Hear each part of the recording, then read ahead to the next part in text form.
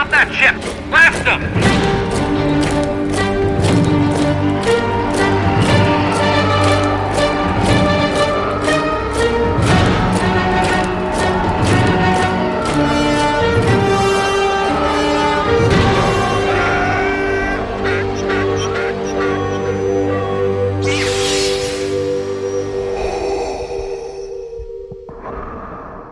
Hello, my friends, and welcome to our first episode of Armor Party in 2022. I am your host, Mike Forster, hoping you had the best holiday and the happiest of New Year's.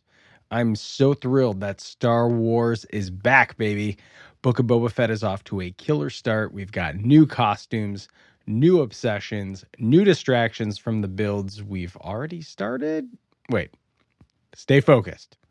I also wanted to say thank you to our listenership for welcoming us with open arms. You know, when I started this podcast, I had no idea if the community, if people would be into it, and I didn't know if there'd be enough feedback to know if this was worth investing in. You all have showed me that Armor Party is absolutely worth the work. It has been so cool building this community with you, and I'm so honored to have a little place in this amazing hobby. So keep tagging me with your builds. I love seeing all this new. I cannot wait to see what everyone is planning for 2022. You know, Celebration is not that far away, and Galactic Star Cruiser is even closer. I'm too excited. This next episode is a fantastic discussion with a trooper that I've really come to admire and, frankly, just get inspired by. I always respect someone who doesn't care about limits or preconceived ideas of yes, no, or maybe, just someone who gets after it and lets the builds do the talking. So kick back, bust out that sandpaper, sharpen those scissors, and please do enjoy the show. Thank the maker. This oil bath is going to feel so good. I can't talk the hustle of the Garden State without mentioning the boss, but today I'm talking with the boss of costuming. Since 2017, he has flown down the reactor shaft of no return, building over 20 costumes across the clubs over the past 4 years, making him one of the fastest builders I know. His contributions and dedication to the hobby has made him a leader of both legions, and unknowing to both of us, he was actually the one who gave me my stamp of Beskar approval, welcoming me into the Rebel Legion as Din Djarin. Just left of the Atlantic on the East Coast in New Jersey, I'm finally able to sit down with Justin Sonfield. Justin, welcome to the Armor Party, my friend. Mike, it is a pleasure. Thank you so much. Yeah, man. So I'm really excited to be able to sit and talk with you. We have kind of gone back and forth since connecting over my little side business, Honda Supply, and I was just I'm drawn to anyone who is positive within this community. I am really drawn to anybody who just loves building and loves just being a part of this community. And so it was a no-brainer to get you on Armor Party. I'm just frustrated it took me this long. I think it's my bad. Well, it's a pleasure to be here. Fan of all the businesses and everything.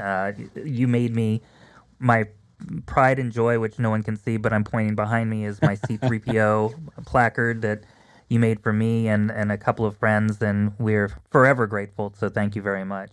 And it is, again, a pleasure to be on the podcast with you. That's great, man. That's great. Well, so tell me, let's go all the way to the beginning, because Sure. As I said in the intro, I mean, man, you have over 20 costumes across Rebel Legion, 501st. You've got one of the mercs thrown in there. I mean, how did this all get started for you? Like, what is your background of dressing up? Like, I got to know. How does someone go that far into it without having some kind of interesting beginning? Well, I mean, it definitely started at a very, very young age, whether it was like literally putting on pajamas and a cape to be Superman or Batman. And, I had a brother that was 13 months younger, so I always had a partner in crime with all that kind of stuff. But we took Halloween very, very seriously growing up, and it's funny because Ghostbusters just came out, and my first official homemade cosplay was actually a Ghostbusters outfit the Halloween after it came out in 1984. And I remember I'd gotten some sort of Dickies suit, and I think my mom got felt writing on it, so it looked like horrible. It had our names on it. And the backpacks were two 2-gallon we call them camels, the water camels that you Sure. can get like distilled water and put back to back and painted black and put a flashlight in it and had it connected with a hose to a water gun. And that was kind of the first homemade cosplay, and from there it just kind of went on and on. And then as an adult, I guess the real answer to all of it is I'm really crazy about hobbies, and I don't do anything lightly. And Yeah. so I guess I'll take you even further back. My dad brought me to see Star Wars when I was 4 years old on the fourth night that it was open in New Orleans, Louisiana. And I remember him talking to my mom like the day they were going to take me, and they were like, Justin's going to love this movie. And I mean, I was 4. I have no idea what they were thinking. Right. But I mean, I always say if I hadn't gone to that movie, maybe I could have been an athlete, maybe I could have been something, but I was just taken in completely with the movie. And I remember seeing my first action figure. It was a little C-3PO, and in play school, like a couple of months or almost a year probably later, and just was in love with Star Wars and always dressed the Star Wars part, and did my best to put on whatever Star Wars costume at the time. But hobbies come and hobbies go. I collected Star Wars toys and ended up selling all of them to buy a dark room, and got into photography, and then sold that to buy my first guitar, and then got into rock bands pretty big in the high school days, and then into college, and then found myself having to focus on a career and really didn't do anything. I obviously still threw Halloween parties and still Sure. made stuff, but nothing like we do today. And then, when I met my wife, she was huge into fantasy books, Harry Potter, anything with a vampire in it. We always joke she's going to love. And so I introduced her to Star Wars, and she now knows more about Star Wars than I do, but she was a fashion major in apparel design. So she always made her own costumes. And kind of in 2010, 2011, we kind of saw that we both still liked that and started making costumes. And we threw a Halloween party every year, and we always made something kind of special, never bought something off the rack every Sure. year. And then we went to Celebration in Orlando, and I'd heard of the 501st since the beginning, and being from, the South and South Carolina, it was pretty close. And living in Atlanta for a long time, you got to see it, Dragon Con parades and all that kind of stuff. Right, I never right. really thought we could get there. And after we went to Celebration, we made a couple of decent outfits. But, they wouldn't be approved by any of the clubs, but it got us thinking that we wanted to go that extra step, and we met these absolutely amazing people from basically all of the clubs in Celebration Orlando in 2017, and came home and just started, and it's now 2022, and we haven't stopped. Yeah. So we got into the 3D printing thing.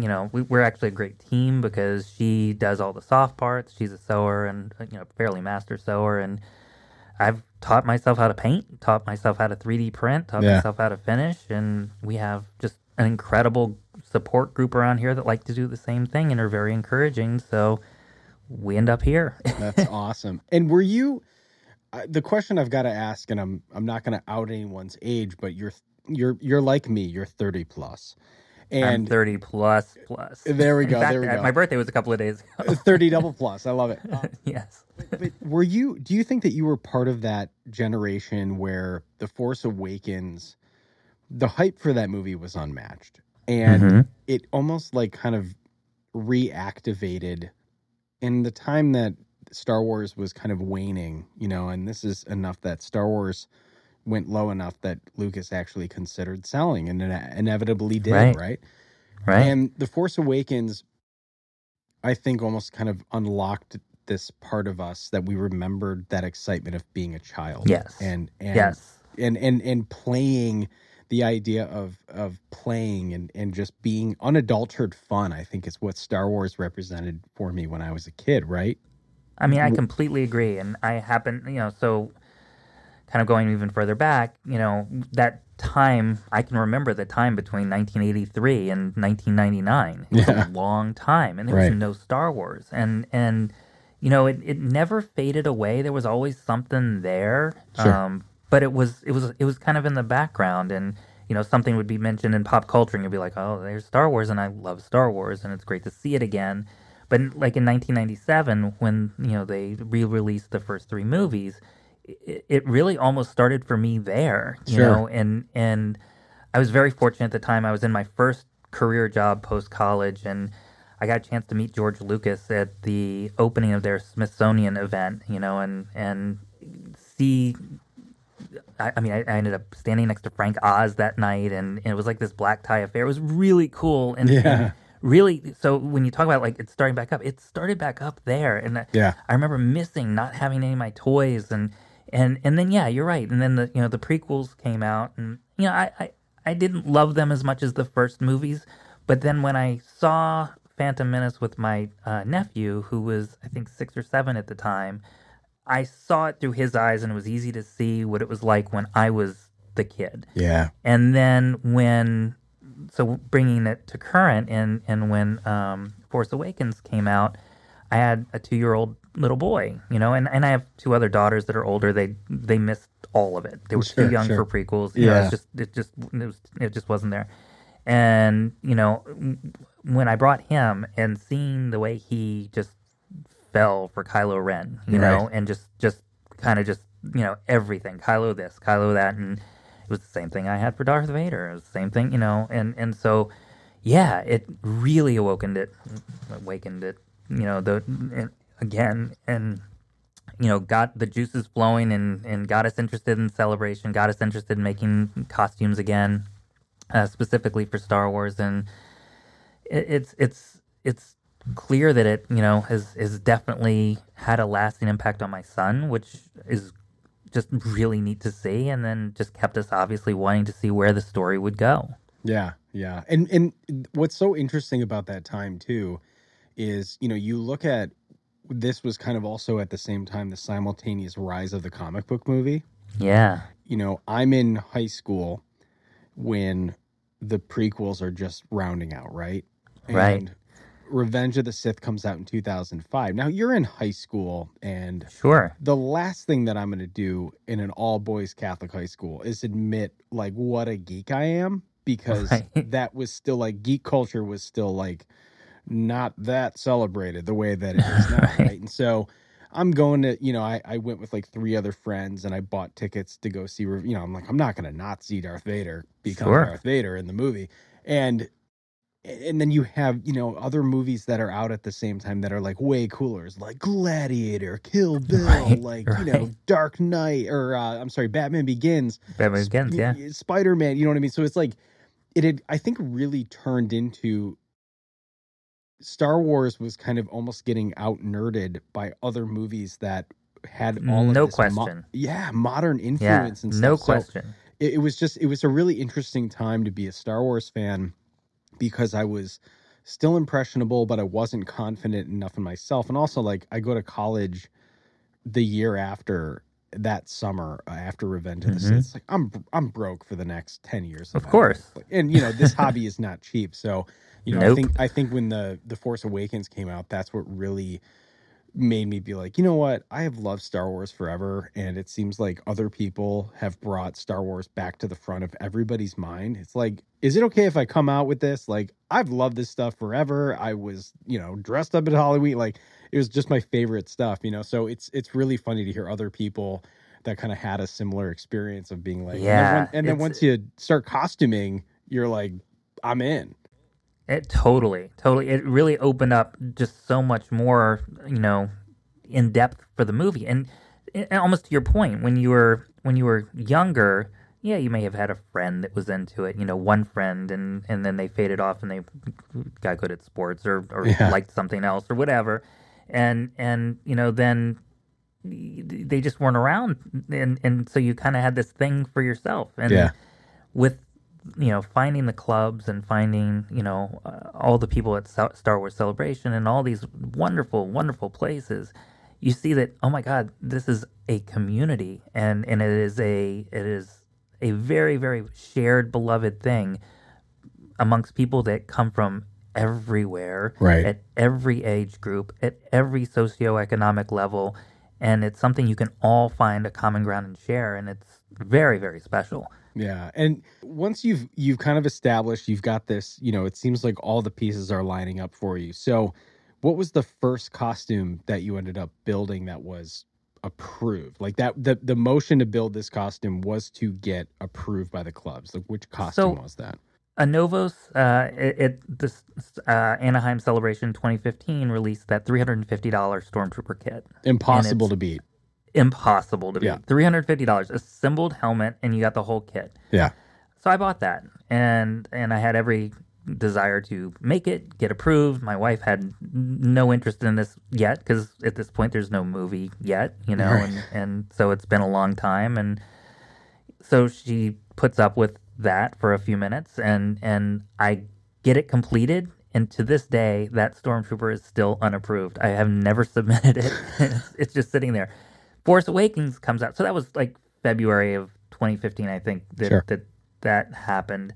So by the time we got to December, it was all about Kylo Ren. Yeah. And Yeah. or maybe I can't remember if the dates were right, but it was all about Kylo Ren. And so Kylo, I said, you know what, I'm going to teach myself how to sew. I'd never sewn anything before, and really got into the whole discovery process.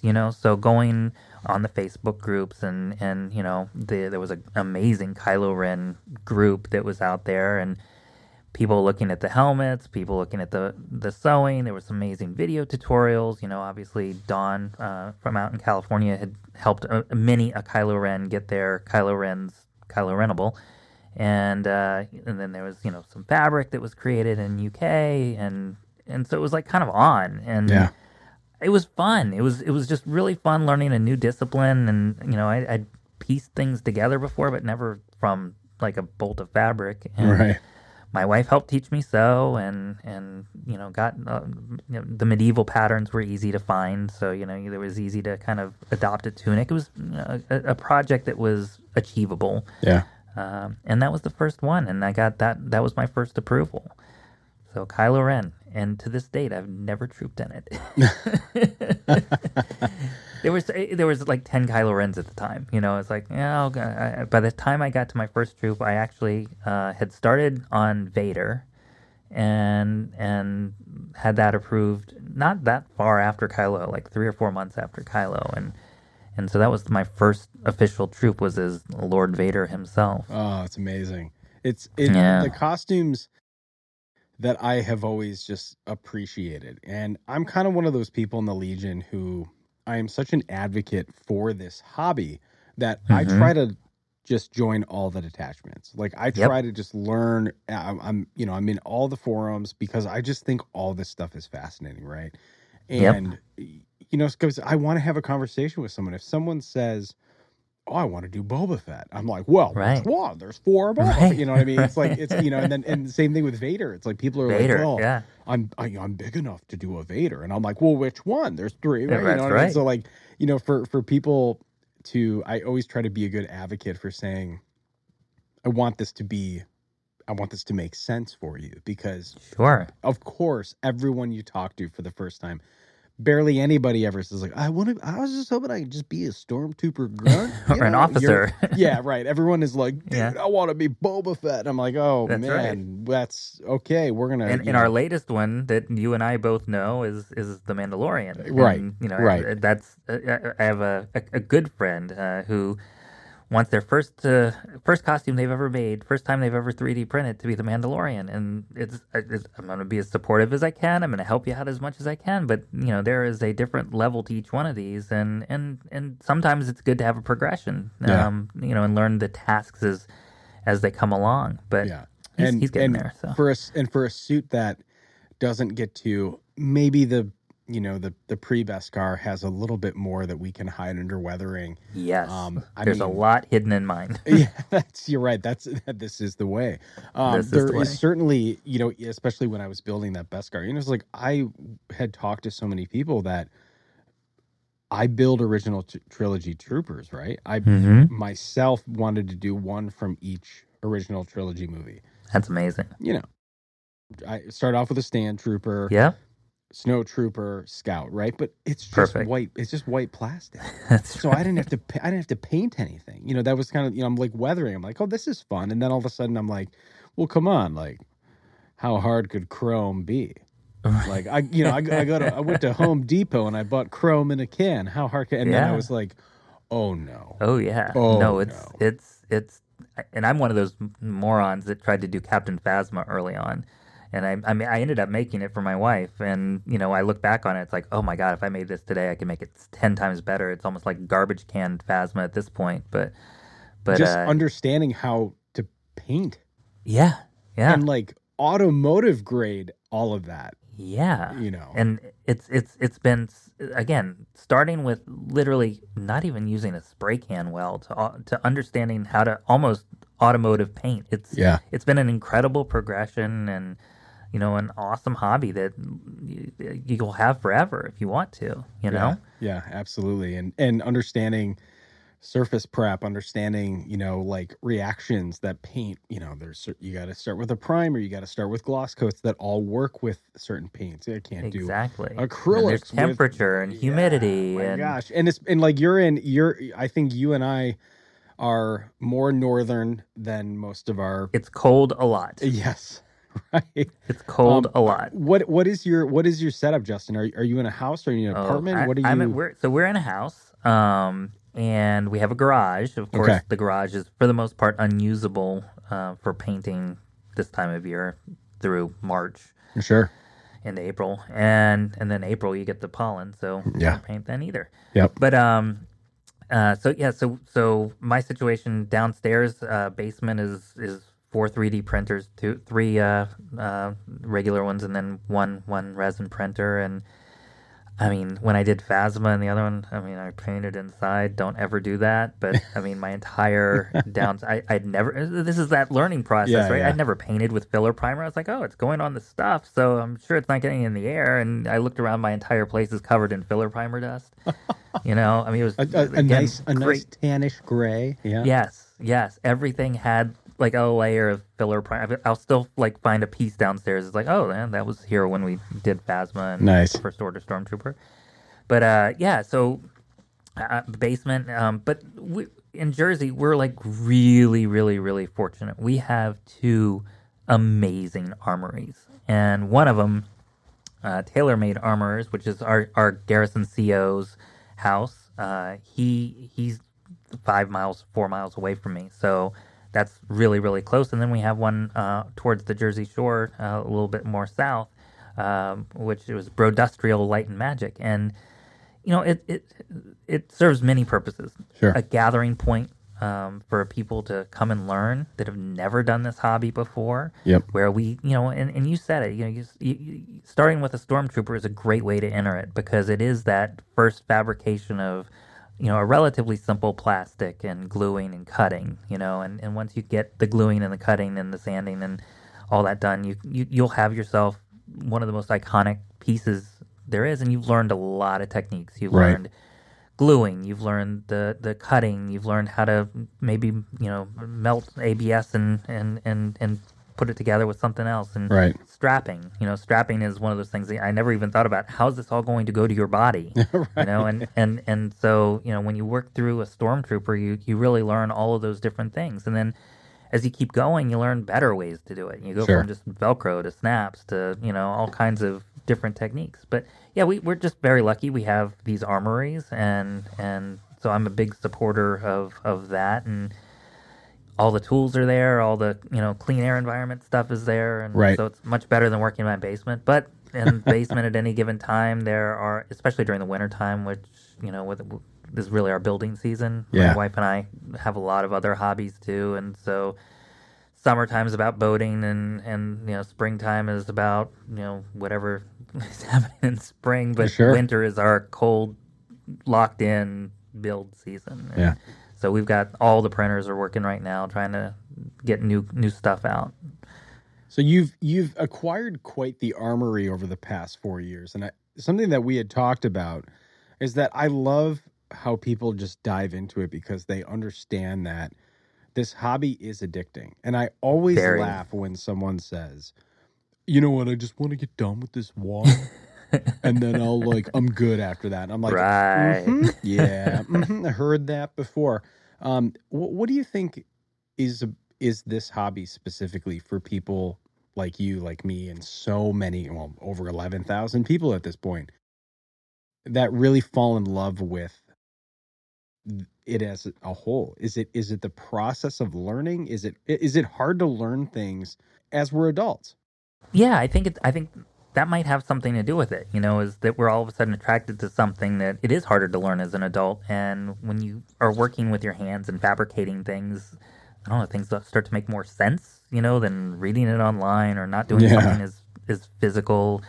I can't draw, I'm a decent photographer, but I can't draw. I can't, paint a picture. So I always thought of myself as almost artistically, I don't know, blunt, and just not really capable of doing much. And when I guess the first, after Kylo, which was really a sewing project, the first major armor project that I did was a First Order Stormtrooper. And the idea of having to put kind of all those disciplines plus the painting together, right. And for someone that can't draw or paint generally, to be able to say, wow, I could do this, Yeah. and get a lot of pride. But I think that it is for me, I love building with partners. I'm lucky I have an in-house partner, which is amazing, and it's fun to work things out together. But when we have that armory and there's 10 people working on a different thing, and you can actually, after you've built a Stormtrooper, you can help the person that hasn't built a Stormtrooper. And right. Now with 3D printing, there's, I'd say there's a handful of us that I would call more of the expert 3D printers at this point from a finishing perspective. Sure. And so it obviously doesn't start out that way. Right. It doesn't start out with it coming off the printer and you paint it and you're like, well, that looks horrible. And, oh, you have to finish it, Yeah, and right. you go through all the steps of, okay, so filler primer, okay, now sanding, now filler primer, now sanding again and sanding again and sanding again and then filling it again, and so you got all these different people coming together at different stages of this making thing, and it's just, it kind of just keeps feeding, and then all of a sudden you find out, oh, I'm done with this project, and there's so much amazing new content out there. That's the thing, is like, remember that time where there was 17 years between movies? Right. Now there is, and I also remember the time where if I wanted a blaster, I'd have to order it from somebody. Right. And spend $250 for amazing blasters. But it was like the hidden cost and everything was, oh, I got to buy a blaster now too. Now you can make it, you know? So the 3D printing and everything like open up doors, and now you got the people at the shop that are that are making your basic ABS armor, people that are sewing, and then people that are really getting into the 3D printing and finishing, and it just kind of keeps feeding itself. And during the whole time, you're sitting there watching a Star Wars movie or listening to one of your podcasts, or talking about what's going to happen next, talking about a troop, talking about Legion business. And there's just always something going on, and it's fun, and it's positive, and it just keeps you engaged and wanting to do more. And then all of a sudden, next week, there's somebody you've never met before, and it starts all over again. And I think a lot of it is because there's so many different disciplines of talent and learning at play at any given time. I've said this a couple times in the podcast, but like as we get older, it gets really hard to have like hobbies that aren't, I got into golf at the beginning of the pandemic because it was like, I can be outside. Yeah. This summer, I got into mountain biking.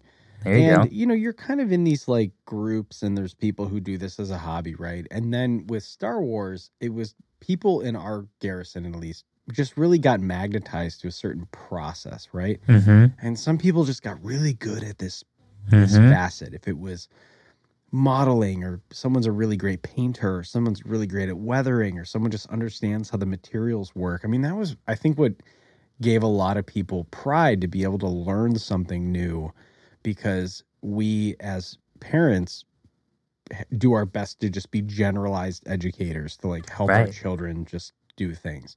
But we never really stop to think that besides our day jobs, which are our day jobs, and that's fine, and we want to do good at those, right? But like this was kind of a really fun hobby to get completely schooled on, that you were excited to learn more about, you know, and it's kind of Absolutely. you know, and I know that there's probably people who got into, you know, cryptocurrency, and I got into this, and I got, you know, Probably should have gotten into cryptocurrency, but maybe not. I don't know. no. The costuming is plenty crypto much as its own. But I think it's cool to hear other people who have that similar experience of being like, yeah, I loved the community aspect. It's so of it. much fun, and again, these are people I would have normally never have met, you know. Right. And it's you know, it's funny because I go to work and everybody was like, you know, I remember when I started, and everybody had looked me up on Instagram, and they're like, he dresses up in Star Wars costumes and puts it out in public.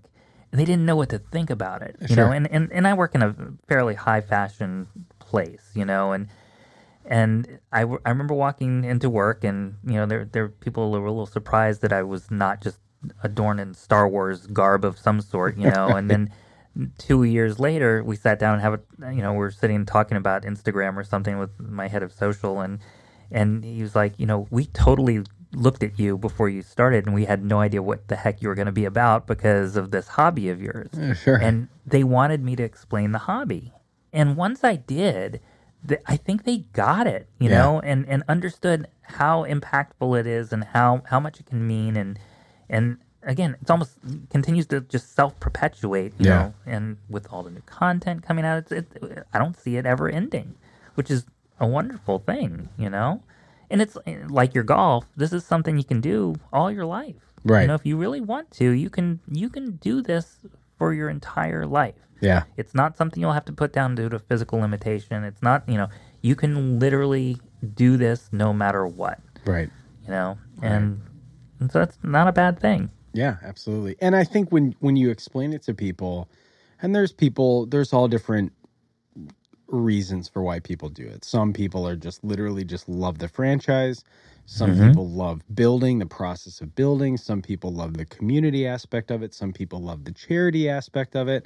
Yeah. And for me, it's like all of those things, right? And completely. When you explain it to someone that we get to, I've said this, if I know myself, I am not the kind of person that's going to go and do my Sunday at the soup kitchen. It's just not who I am. I've done it at times, and I've always felt like this was, I hope people don't take this the wrong way, but like, I understand where my talents are. Right. And I know that as a graphic designer, I can make things with the intention of auctioning them off to raise money for a charity. So like me sitting there ladling soup, which is an important task for charity work and being a part of your community. It's just not was for me.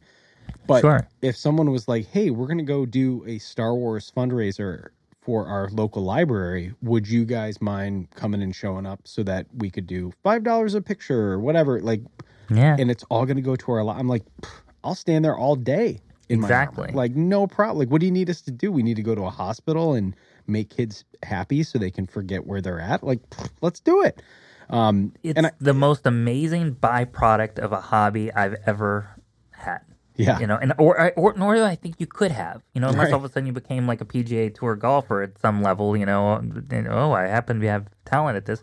This is like, I built a costume, you know, and we have a lot of troopers, you know, talking about all of this happened because you built a costume. Right. And all the things that happen after you've built this costume, and charity is the biggest and most important byproduct of what we do. Yeah. And it's amazing. You know, the idea that we get to go out and do something that we love, and it just makes people happy. You know, it's pretty wonderful. I know that you've had a couple of really cool experiences just because you're in one of the big hot spots, like LA and New York kind of get the big ones, you know? It's good geography. Yes. Sure. Are there any stories that you can think of? Just because I don't want people to think that that this just happens, but something that was really funny that came up at the last Star Wars movie was people went, "Oh, wow, I bet you guys get to go see the movie for free." And I'm like, you know what, pal? We do get to go see the movie for free because we're at the theater all weekend long. And we do get to see it the night before. And so it cost me $2,000 to build this costume so that I could get into a $6 movie That's for right. free. So yes, if you're thinking of the perks, I would say that might not be one of them. But the experiences of being able to work that Lucasfilm does lean on us when they need us. Yeah. What are some of the experiences that you've had through kind of the official channel? It's first of all, it's another byproduct, right? I mean, no one's built. I mean, I'm sure there are people that do build costumes expecting this outcome, but it's never something I expected. The same. And I think that when we just isolate it down to those singular opportunities, the first one was, and there were plenty of these. I only ended up taking one because of timing, but I mean, Good Morning America is filmed here. Good Morning America is ABC, ABC's Disney, and so they want stormtroopers a lot. And in our area, there's only 5 or 6, I think, first order stormtroopers. Okay. And that's what they want at this point in time. That's what they want. So got the casting call, and I think that people need to understand that the casting call is not a 501st thing. It is, they lean on the 501st because they know what we have and they know our standards. But it is, when you're cast as Lucasfilm, you're cast as a contract paid person for Lucasfilm. Right. And so, you send in your submission photos, basically, and which, they're good. You just don't know if they're going to know they're good.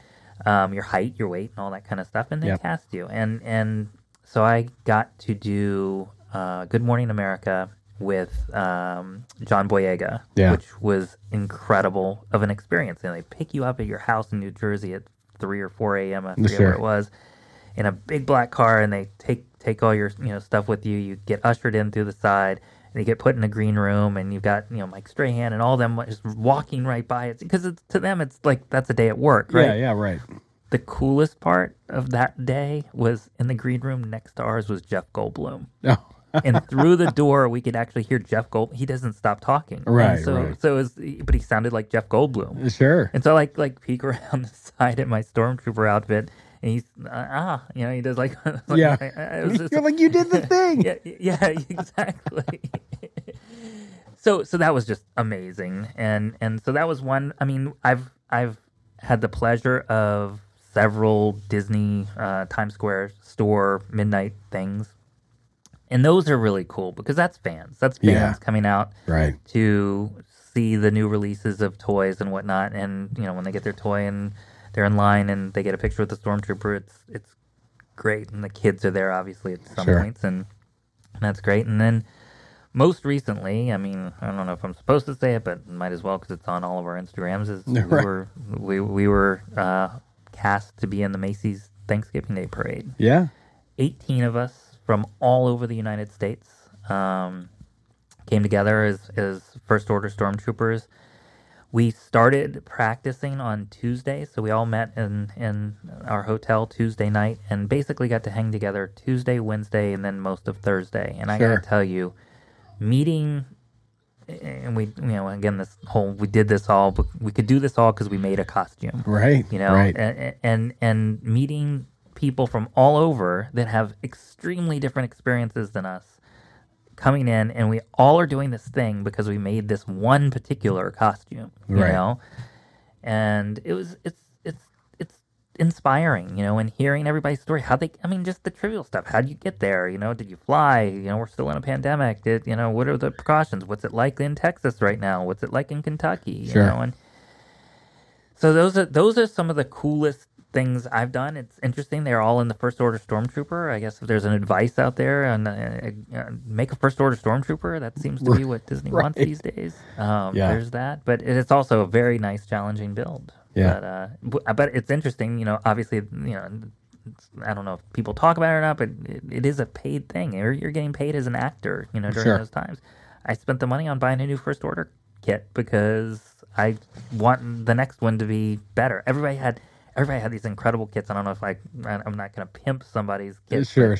There's a guy out in California that makes really good First Order armor, and so many of the guys had it, and I was like, oh, I'm upgrading. Yeah, I'm going to say it might rhyme with Schimspiral Splurplus. Yeah, something like that. Yeah, something. But so I ended up buying my kit. It was delivered before Christmas, and I mean that's as soon as I can get this Death Watch put to bed, well, got to put Death Watch to bed. Then my kid wants me to make him Wrecker for Celebration, so we gotta figure that out. Sure. Well, I'm trying to think of. I want to say, if we talk nitty gritty, and I'm hoping we're not losing people at this point because this is a nitty gritty show. But I believe Waltz is working on a Wrecker kit, and I believe that there are 3D files for it. So maybe if he's able to share those with you to scale them down. I've seen some decent 3D files for it. I still wanting a couple of. There's some really good 3D artists out there, and I'm still waiting for some better 3D files of Bad Batch folks. But more wearable, I think, is really what it comes down to. Yeah. But that's what I made the helmet, the Hunter helmet, and I was going to do Hunter, he was going to do Wrecker, and go from there. But we'll see. He's already got a biker scout and a shore trooper, and so he's doing okay. He's doing right. And it's funny because you bring up the Macy's Day Parade, and what's interesting watching that is Andrew Liptak was on the show a couple back, and I knew him because I used to live in Vermont. I used to work in the snowboard industry, and just talking with him about kind of his process and really that armor particularly, and it's so interesting to be done with that sequel trilogy and have that trooper still be a part of the lore. Yeah, I mean, it's like being used at the official Disney attraction, right? Absolutely. And so we had always joked, of course, that I never had a standard TK, right? And there were, in my opinion, probably like 4 characters that they constantly asked for. Right. Darth Vader, a standard stormtrooper, First Order troopers, Kylo Ren, and then C-3PO. Right. I'll add Chewbacca in there now that I'm thinking about it. Chewbacca's definitely in there, yeah. Right, 100%. So it's like, it always would crack me up when you'd get some, oh, wow, did you guys hear there was a casting call? And they're like, well, how come they didn't pick the, wow, they didn't go with the range troop? I'm like, oh my gosh, would you guys stop that? And there's just a certain part of, I had a really great conversation with Jen Markham about this, where she's like, you know what, build what you want to build. Yeah. And because and Jen's got a great philosophy on that, and she's got a closet full of stuff that not everybody's going to have. Sure. And I think and there's a lot of talk about this on the 501st forums and whatnot about what to make, what not to make, and what we can make, what we should make, Right. And you hit it right on the head, and Jen hit it right on the head is you make what's personal to you. Yeah. Because there is going to be relationships. What brings you to this ultimately, or when you start getting it refined, is you're going to have some sort of personal connection with the costume you choose to make. Right. TK, even that to a degree, it's like I want to get into Star Wars, and that one's, again, it's an achievable thing. But you have people that want to collect all the officers. You have people that want to collect all the bounty hunters. You've got people that want to, and each one of those costumes, I will tell you, Kylo was very personal to me at the time because my son that just happened to love it, and it was just so much in his head that if his dad could be Kylo Ren, it felt like a cool thing. Yeah. And so when I start thinking of like the costumes I've built a number of them that are those face characters, but I have my mind set on so many more that aren't, and as Galaxy's Edge has opened up, the idea of creating your own Star Wars character is something that I'm like kind of deeply into right now. Yeah. And this idea of, okay, now that I know how to make all of these different things, if I was actually living in the Star Wars universe, what would I look like? Yeah. So yeah, I think that we have to, and that's what's great about the hobby is you're bringing yourself to it. Right. Even though it's a TK, and then this is true in the movies too. Not a single one of them looks like the other one. Yeah.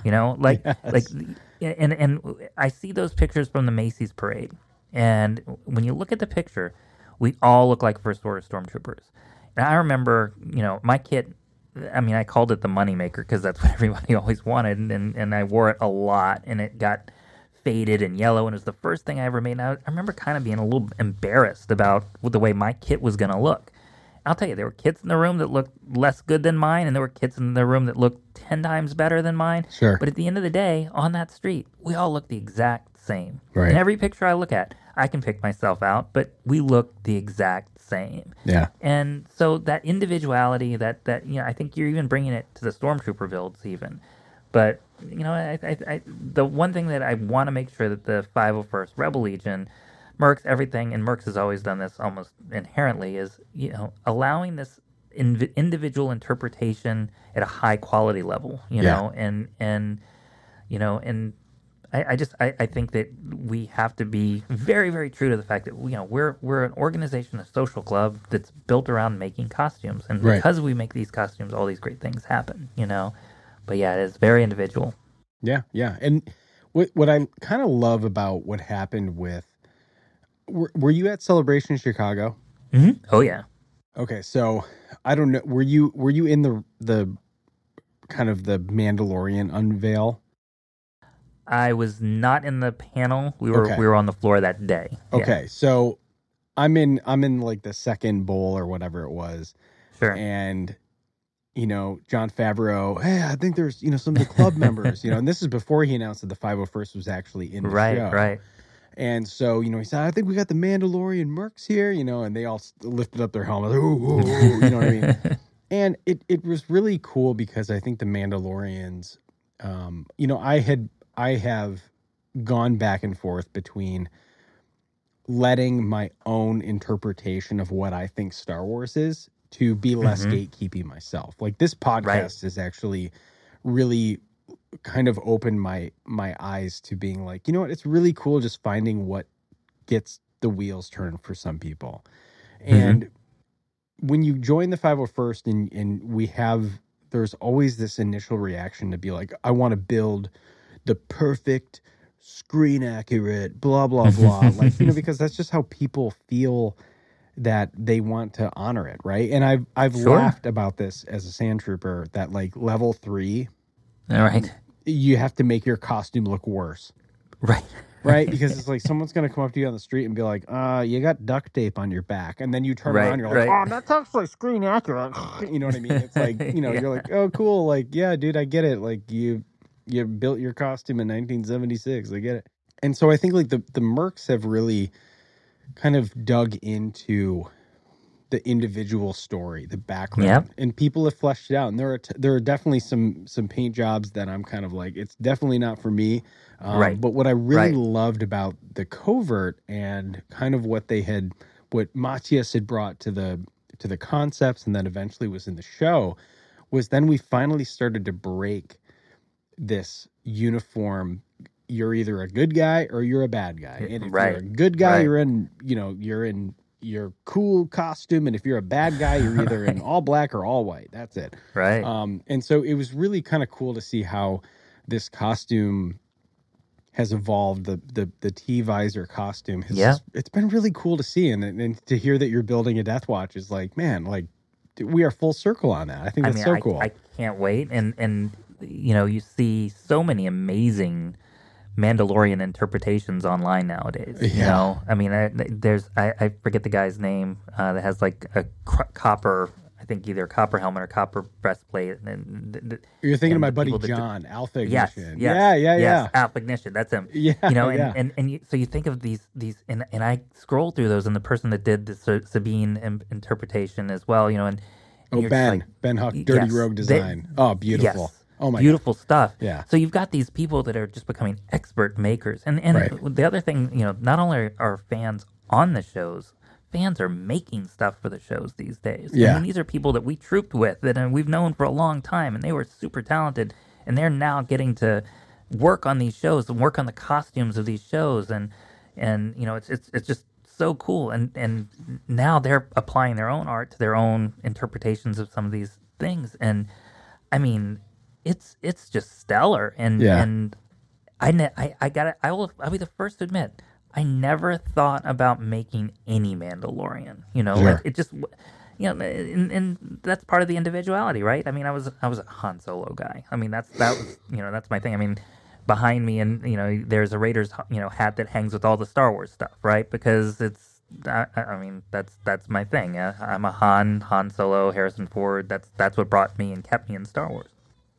And they were friends that were Luke people, and they were friends that are Darth Vader people, and all that kind of stuff. But Mandalorians, like Boba Fett, did not interest me at all. Yeah. And now, I see it more as this gateway into how do you open up the Star Wars universe. And the Right. fact that it's been canonically included now in The Mandalorian, I remember I turned to my wife, and said, that when that episode came on and they were in the culvert and they showed all the different Mandalorians, I was like, this whole club just got its airtime, and it's just like I felt like so good, because all of a sudden this whole other group of people were actually like, I don't want to say legitimized because they were legitimized before, but it was like real at that point. Yeah. That this whole thing that was really thought up by the fans is now incorporated into Star Wars. So this idea of creating, denizens and all of these other underworld characters, and I think that's for the 501st. It's an amazing opportunity, and there's so much artwork and so many. There's also a lot of kit bashing. A lot of those background characters, it's what they made for face characters, and they ended up just throwing it all together. And it just looks cool, right? Right. So I'm really excited about what that's going to be. This galactic star cruiser that we're all very fortunate enough to be going on. We're creating new characters, our own characters for this experience, and we plan on trying to live it out, and we're gonna have quality costumes like as if they were actually from the screen. Right. And it's just neat to be able to kind of do this. That's kind of the next level of this, is how do you take this and just make your own?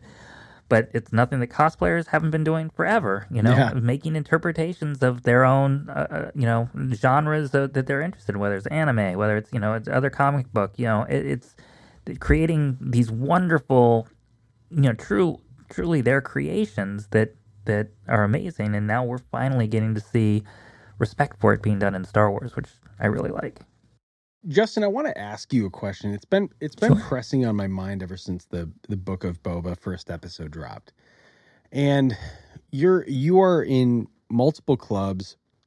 Mm-hmm. We see this a lot, and something that kind of hit that I've been really kind of wrestling with myself, right, is this knowledge that we've gained over the past however long we've been obsessing over these costumes adds this certain level of obsession, and by default a gatekeeper mentality where I'm like, the thing that brought me out of the episode for some stupid reason was like I'm mad that it wasn't a degraded sand trooper from the look sir droids, right? So like I had this like I'm now forgetting this amazing moment that we finally see after 40 years of like how Boba got out of the damn Sarlacc pit.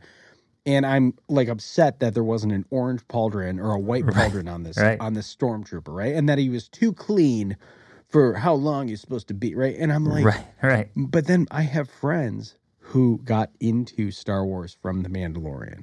Mm-hmm. They thought the episode was awesome. They're like, I never really knew much about Boba Fett. Like, and they're just watching it pure and sweet and innocent, the way it was supposed to be watched.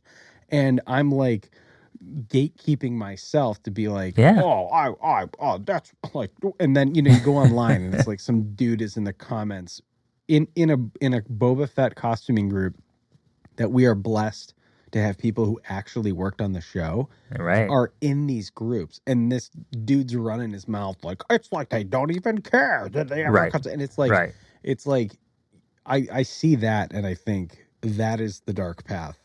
That it is a very dark path. Yeah, that is you walking into the cave in Dagobah. Is becoming a crap talker online now. Do you feel like this, that we are almost at this point like cursed with knowledge once we've gone this far into Star Wars hobbying that? Here's the answer is many do, and the question is that I always have, is this the majority or just a very vocal online minority that feels a certain way? So I'm going to out myself. I love The Last Jedi. It's actually one of my favorite Star Wars movies. Same. Yes. And I actually like the discussion with people because, it's a big question. Okay, what had it go off the rails? And I have a good friend, and I hope if he's listening, he knows I love him to death, but I'm going to out him for a second and say, on the day that it came out, he was just reminded on December 17th this year, a comment that he had made on the day it came out that he loved the movie. And since then, I had never seen the comment. Since then, he's been the biggest Last Jedi hater. Mm-hmm. And it made me wonder, was it because of the movie? Because you seemed to like it at the time. And he outed himself with the comment. He said, sure. Facebook reminded me that I actually liked The Last Jedi. I was like, well, then what have we been arguing about for the last 3 years, Yeah. And so this momentum of, and everybody will say it, no one more toxic than about Star Wars than a Star Wars fan, Mm-hmm. And yes, when we have all this knowledge, it's very easy to get caught up in, the way we would have written it. And the way I step back from it is, this is not my story to tell. Sure. And if it was going to be my story to tell, I should have tried to get a job with Lucasfilm at some point in time, and then they would have told me my story sucked. So, something like that. Yeah. But, you can criticize it all you want. And it's very easy to criticize anything, any art out there. Somehow or another, Star Wars fans do it better than anybody else, and I find it very sad because I just find it to be such a release and such a escape from everything else that happens in our lives to be able to tune into a Star Wars movie whenever I want to nowadays. I remember having to go to rent a movie for like $20 back in 1982. Yeah. And it's just, we're very fortunate. Now we have new content, not as much new content that I want personally, and I think a lot of that is because of the backlash that happened. Sure. Yeah. Between this, and I'll be, as a business person, I'll tell you, Disney made some marketing mistakes, especially around the release of Solo. I would have waited it out a little bit, but I would never have pulled back the calendar the way they've clearly pulled back the calendar. Right. And I think you're right. I mean, I think that we are cursed with knowledge, and it's easy to go negative, or you can sit back and say, "Holy crap! I never thought I was going to see another Star Wars movie after 1983, and look what I got." Yeah. Yeah. And so for people like me, I think that there's a lot of different people that come with different things. I happen to be the perfect age for Star Wars. I was 4 years old and I saw it in a theater, Sure. and so it was with me till I think I was 12 or 13 or whatever, however old I was when Jedi came out. And so those are pretty strong development years, Okay, now fast forward to the prequels. I didn't love them. Why? Well, I was in my early to mid 20s. When it happened, I was, and I didn't like anything. It was very easy to hate on almost everything. Right. Then you get this other one, the next one that comes out, and I've got two teenagers and a 2-year-old when the first movie came out, and you see it the way you saw it because like that timing is actually exactly your timing. Yeah. And so I think that has helped me like kind of compartmentalize it and not go negative is because, I know what I was like when I see that because I can see it. I can watch my child and see what he's seen and divorce myself from, okay, yeah, that Canto Bite scene was a little long or didn't go anywhere. Right. Or whatever, pick your complaint. The biggest thing about, Last Jedi was whenever somebody says Luke starts the sentence with Luke, I'm like, okay, cool, I'm going to decimate you because Luke was always a disaster. Yeah. And if you didn't get that, you didn't get a lot of Star Wars, and if you didn't like, but the one thing about like Last Jedi that I loved more than anything is that the message that people don't either didn't want to get or it just wasn't pronounced as well as it should be is the end of that movie shows you anybody could have saved the world and anybody could be the next Jedi and anybody could be, like Broom Boy, I know I'm going to sound horrible here. I cried after Broom Boy, I was like, this is Star Wars to me. Right. The idea that, now I thought it was very ominous to think, oh, you're going to wrap this up in one movie and then obviously not having any idea what the fallout was going to be. I thought it was beautiful and I thought it was a great, movie and you want to go on cinematic merits or comedy merits, that's every Star Wars movie. I mean, none of them have won the Oscar for Best Picture, or even been nominated. So it's not that. It's but yeah. So getting back to the original question, yes, I think there's this amount of knowledge particularly with the clubs, is tough. And I'm Right. not going to say it's bad or good. It's just tough. So let's take, what we have these days. We have Right. actual picture references in 4K Yeah. delivered to our TV screens. Yeah. Right? Yeah. I mean, I don't know when I first saw the duct tape on a Stormtrooper, but it wasn't on VHS. You Right. know? Yeah, It right. was definitely DVD or beyond. So now you've got, the ability to pretty much dissect, and these Facebook groups are amazing. They're in many oftentimes run by people that have researched other costumes. So there's this great resource of people coming together and discovering things about the costumes. The question is, should they? Right. And what does that do for the barriers of entry and all that kind of stuff? And I think it's, again, it's definitely hitting the clubs right now, because we have this opportunity to be perfect. Yeah. Do we wait to be perfect, or do we make it and evolve? Yeah. And I'll be very clear. My camp has always been make it and evolve. Yeah. Albin, our wonderful founder, Mm-hmm. this past weekend posted a picture of himself in his Boba Fett costume with a Stormtrooper friend, like literally from whenever early days of the 501st. Yeah. Yeah. That costume would not get approved today. Right. And there's no question it wouldn't get approved. And maybe it should, maybe it shouldn't. But the reality is we've all progressed in a way that's positive towards creating something better. Right. That's something that I think needs to continue to live. So when we look at some of these costumes that are out there, there's a lot of costumes that are in the queues to be approved amongst many detachments. They're either missing some references here or there that may not be, completely detrimental to the overall look, or there's the opposite where we know that this is this piece, then it came from this thing, and you can get this thing, so why should we accept anything less? Sure. Yeah. Yeah. And There has to be balance. There has to be balance, and I think one of the things is coming after 2 years of lockdown. Going to I don't know how many of the listeners have gone to their first con since lockdown. In a costume.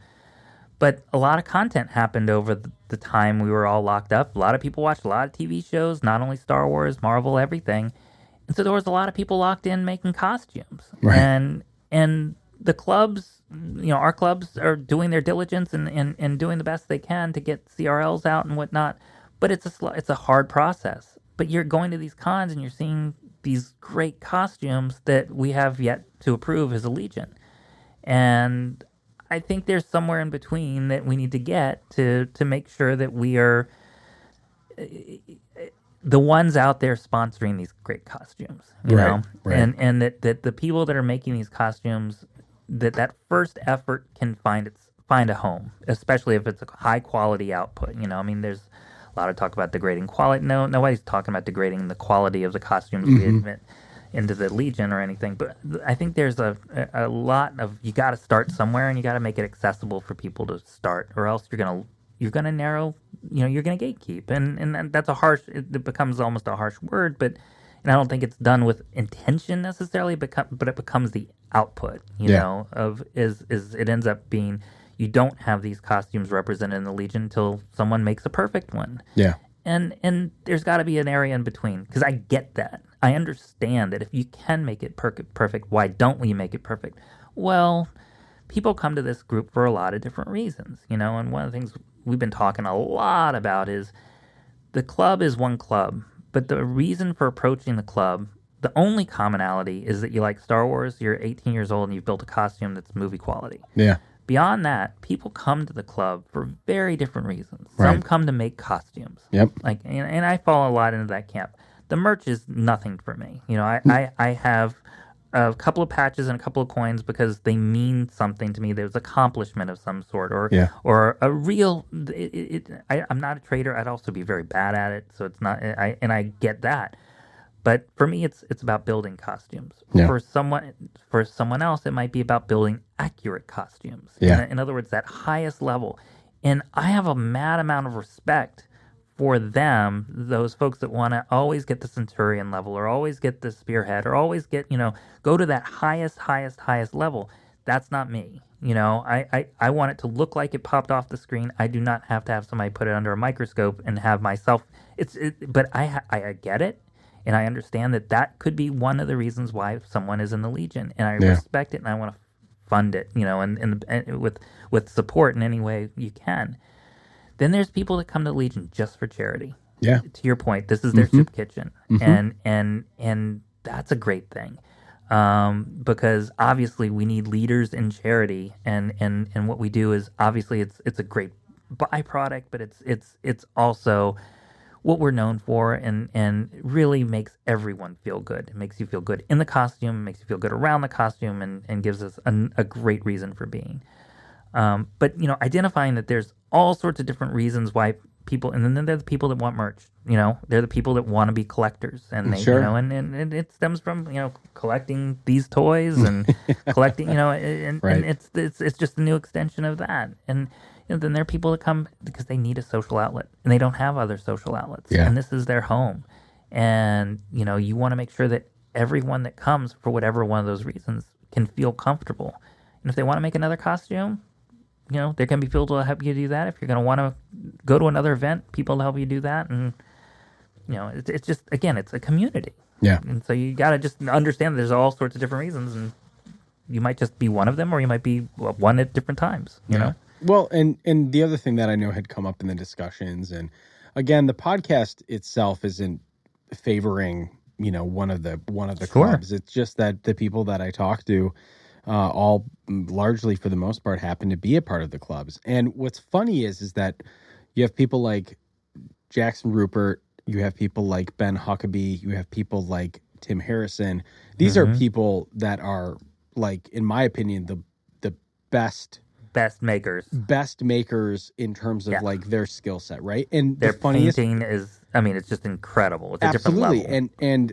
And the funny part is that, like, most of them, like, I think Tim, I don't even know if Tim is a 501st member. I think he may have just gotten his Mando approved, I think. Okay, so, but like, right? But like, how, yes, to that point, helpful exactly. has he been for Mandalorians? Like, he's probably at least seen almost every single one because people checked in with him. I did. Every to be single like, how does it look? What did I do wrong? You know, and Jackson's the same way. Ben Jackson, I don't know if there's, and I'll say this, I don't know if there's anybody that paints any better than he does.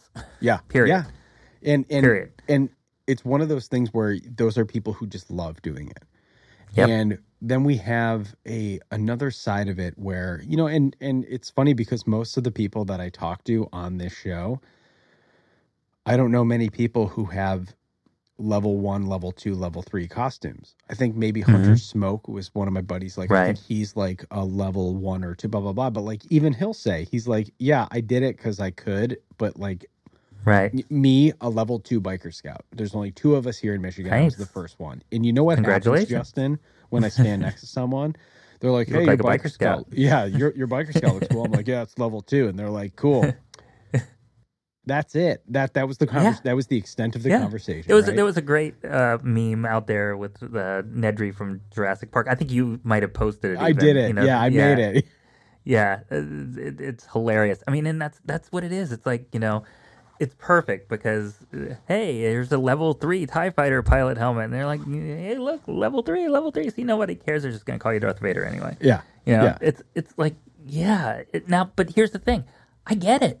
I completely get that, you know, that there are people that literally have their name as a TIE pilot and that's their thing. Yeah. And dude, mad respect, because you've studied something, you're passionate about something, you have built it to a degree that no one else can. So mad props. It's just not me. So at the end of the day, I have mad props for you, have mad props for me that I'm a costume collector. Yeah. You know? And that's I think one of those things that, you know, gets lost on forums and stuff like that, and a lot of these chats, and you know, when all of a sudden we all hide behind keyboards and aren't talking like you and I are talking right now, is just, you know, one person says one thing and it offends the other person because it's just not them. When the reality is, if you sat and you had a beer together or pizza or whatever you want, you're gonna probably agree on the fact that, hey, isn't Star Wars cool? Yeah, you know, no kidding. And that's that. And right. You know, so I think of like all the, you know, as a counselor, you know, and the 501st, you know, the people that I've sparred with online, and it's like, you know, the reality is we're all here for the same basic reason. You know, we love Star Wars, and we built a costume. That's why we're here. So let's step back from like the harshness for 5 seconds and realize that we could actually probably will get each other. Just your interest is a little different than mine. What brought us here was the same thing. What we found in this may have been a little bit different, and there's nothing wrong with what you think as long as you're okay with the fact that I might think I might be here for something else. You know? Yeah. But yeah, it's neat though. I really do have a lot of respect for those guys that want to, and girls and everywhere in between that want to, take on one costume and it's them. I mean, I think of, we have two, at least two, but two that come into the front of my mind, Leia dedicated people in our area. Yeah. And they do it like better than anybody. It's like, to me, they're Leia, like right. They're Leia, and they're obsessed with it, and they get it perfect, and it's amazing. I'm not good at that. Like I'm not a good actor. I like having a mask in front of me so I can see how dorky I am. And so whenever I have to like not have something covering my face, it's like almost scary for me. Yeah. But I think this dedication to a character, it's the same as having a dedication to multiple characters. It's just, this is what you're identifying with. This is what makes you in here. Go for it. Yeah. But if all of a sudden that turns into you saying, well, you did it wrong, then that's where you've stepped over the line. Sure, sure. Yeah, and there has, if you look at the kind of the history of these clubs, and Albin's story, I'm still trying to get him on the podcast. I sent him a message. I'm hoping this will be the year. But, if you look at the time, he's so great to talk to. I mean, every interaction I've had with him online is just like, he's just as wonderful as you'd expect that he would be. But, you look at the history of these clubs and you think that what this was at the time, that, there were a lot of people, and maybe you can speak a little bit to this because you're of that group, but there were also people who saw Star Wars in the late 70s that were in their, like, they were 12, 14, 13 when, like, I mean, we're literally talking, you're dazed and confused. There were dorks and there were jocks. That's true. And that group, and those people were not the same. Right. And there were people that, got treated poorly because comic books and all that stuff was not seen as desirable. It was not seen as pop culture, right? Nope. And when I had first joined my garrison, I'm like everyone who joins. I join, I'm asking if we can redesign the logo. I'm like, hey, I want to make 19,000 shirts, and it kind of ruffled some of the other members because I come in here with just a bazooka of energy, and there's kind of this, like, there's a little bit of standoffish to be like, hey, listen, we had to carry the water for this franchise before Star Wars was cool. And now that The Force Awakens has come out and it's the most, highest earning movie of all time at the time, right? Right. Okay, now the it's cool to like Star Wars. And I know that they're not thinking about that, but I think for a lot of people this was their club that they had to fight for. This was their club that they stood, arm in arm and felt connected to other people, because it was not cool to say in your workplace, I own a stormtrooper. People would be like, why don't you go do real stuff, you weirdo? Right. And I have, kind of leaned into that. It sounds like you have too. Oh, definitely. A lot of people just kind of lean into it now. And it's like, I am who I am. Life's too short to not be happy. I think there's a lot of truth to everything you're saying there, you know. And I remember, I think it was either Chris Coopers or Albin that told me, there was a point in time where many of us became zip codes, so we're 5-digit numbers, right? And so it actually got me to thinking of exactly where you're at. Is, well, what was it like, when there was, it wasn't cool. It wasn't cool, and you didn't have the numbers, and you didn't, and then your club, or the clubs, triple in size between 2015 and now. Right. Triple. So you're talking about a time where probably more people were closer to my age, closer to my skin color, demographic, everything. Yeah. You know, and very, very different times. And now all of a sudden you have as many 24-year-olds in this club as you do 42-year-olds. Yeah. That's statistically fact.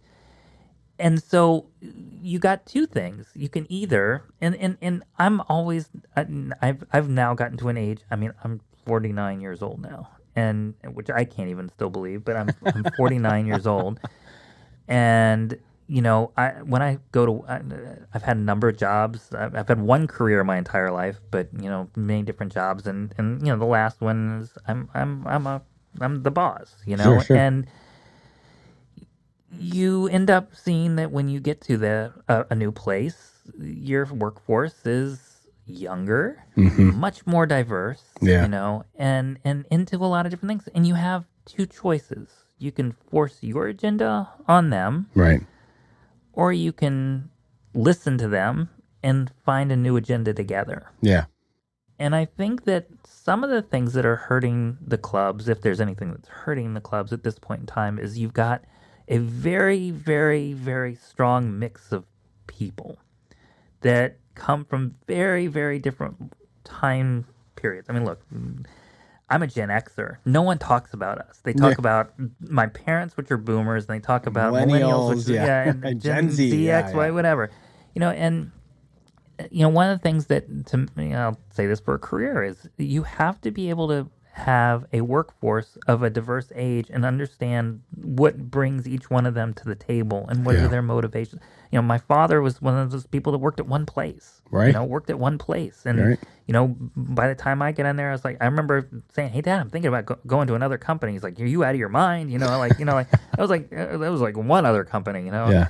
Where I've got all these friends that are getting promoted a lot better than me, and they're jumping all over the place. Sure, you know? sure. And so understanding how you're going to work with a workforce that is coming from a different generation area, different cultural backgrounds, different diversity backgrounds, you know, and including everyone in the discussion, and being proud that you've got people that are walking in with this fervor, like you walked into the club. Yeah. You know, that doesn't need to be tamed, doesn't need to be cut off. It needs to be fostered. Sure. And there's ways to do things, you know, there's rules, you know, and I think that there are people that look at our rule set is how do we make sure that we can keep discipline at a certain place to make sure nobody breaks the rules. And then there's those that are like, well, it's just a costume club, you know, and so you should let people, well, the reality is, again, somewhere in between, you know, we have to have rules. We are multi-nationed club in every state, and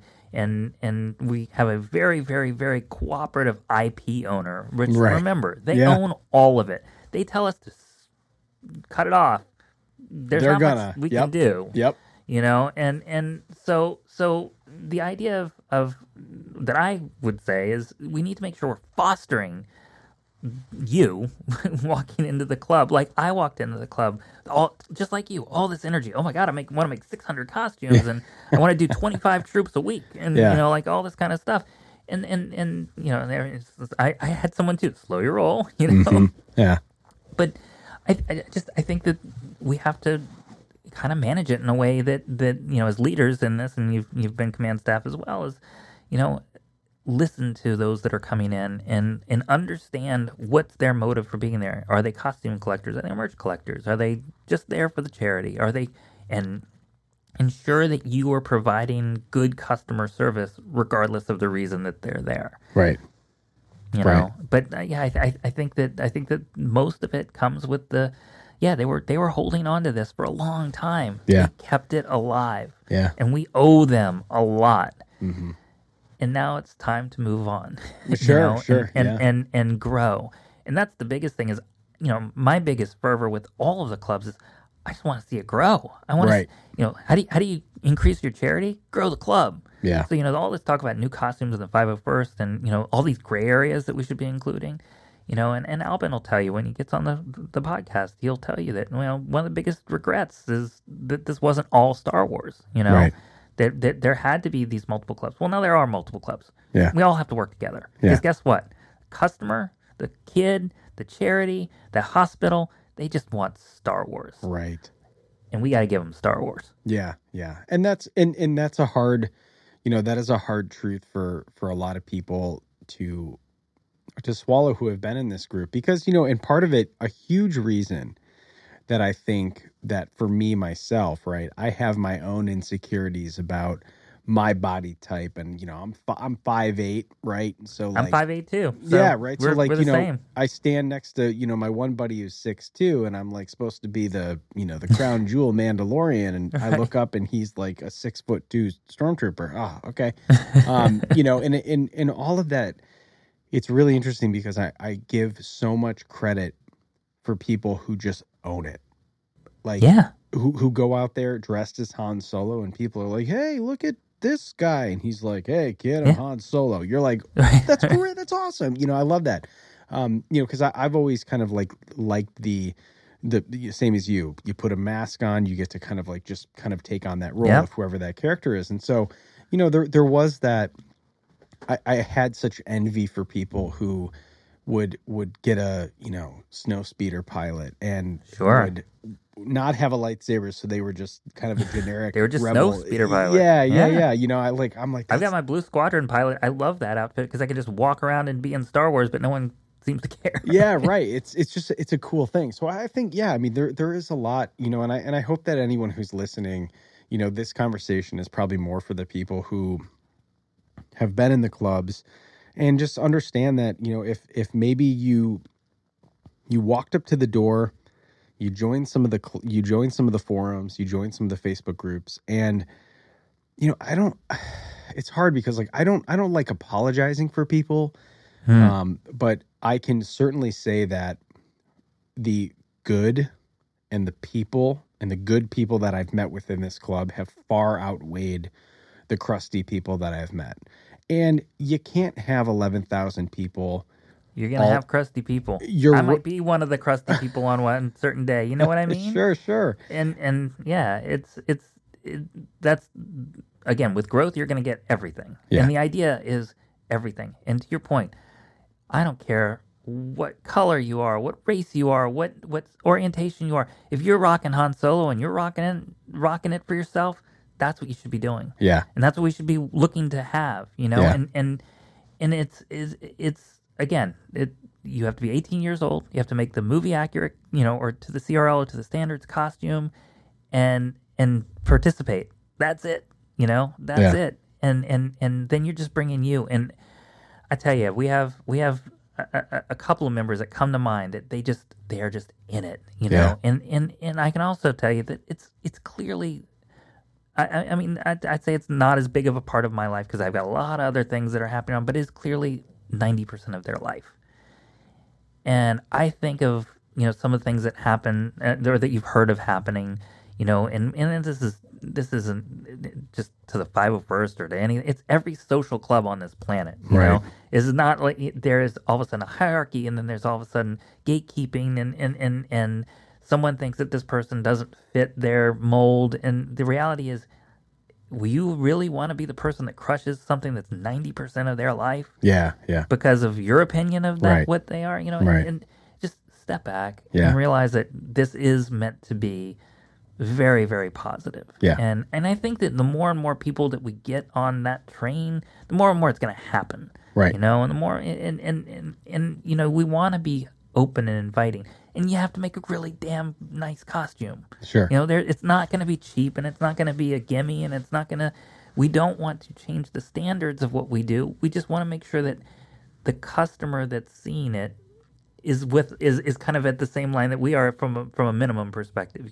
They think it dropped right off the screen. Right. As long as they think it dropped right off the screen, customer's satisfied. We raise money for charity. We all have a good time, and we grow our numbers. You know? And that's a perfect way to, I've got a segment, of course. I got a segment. But, it's a great thing to talk about because I know that some people have either had a tough experience with, and I feel bad for our GMLs. If you're wondering what a GML is that is the Garrison Member Liaison. So that is your first door into the 501st Legion, into the Rebel Legion, is that your costume has to get judged to meet the criteria, which is the costume reference library. It's the CRL. It's kind of the gold standard for every costume.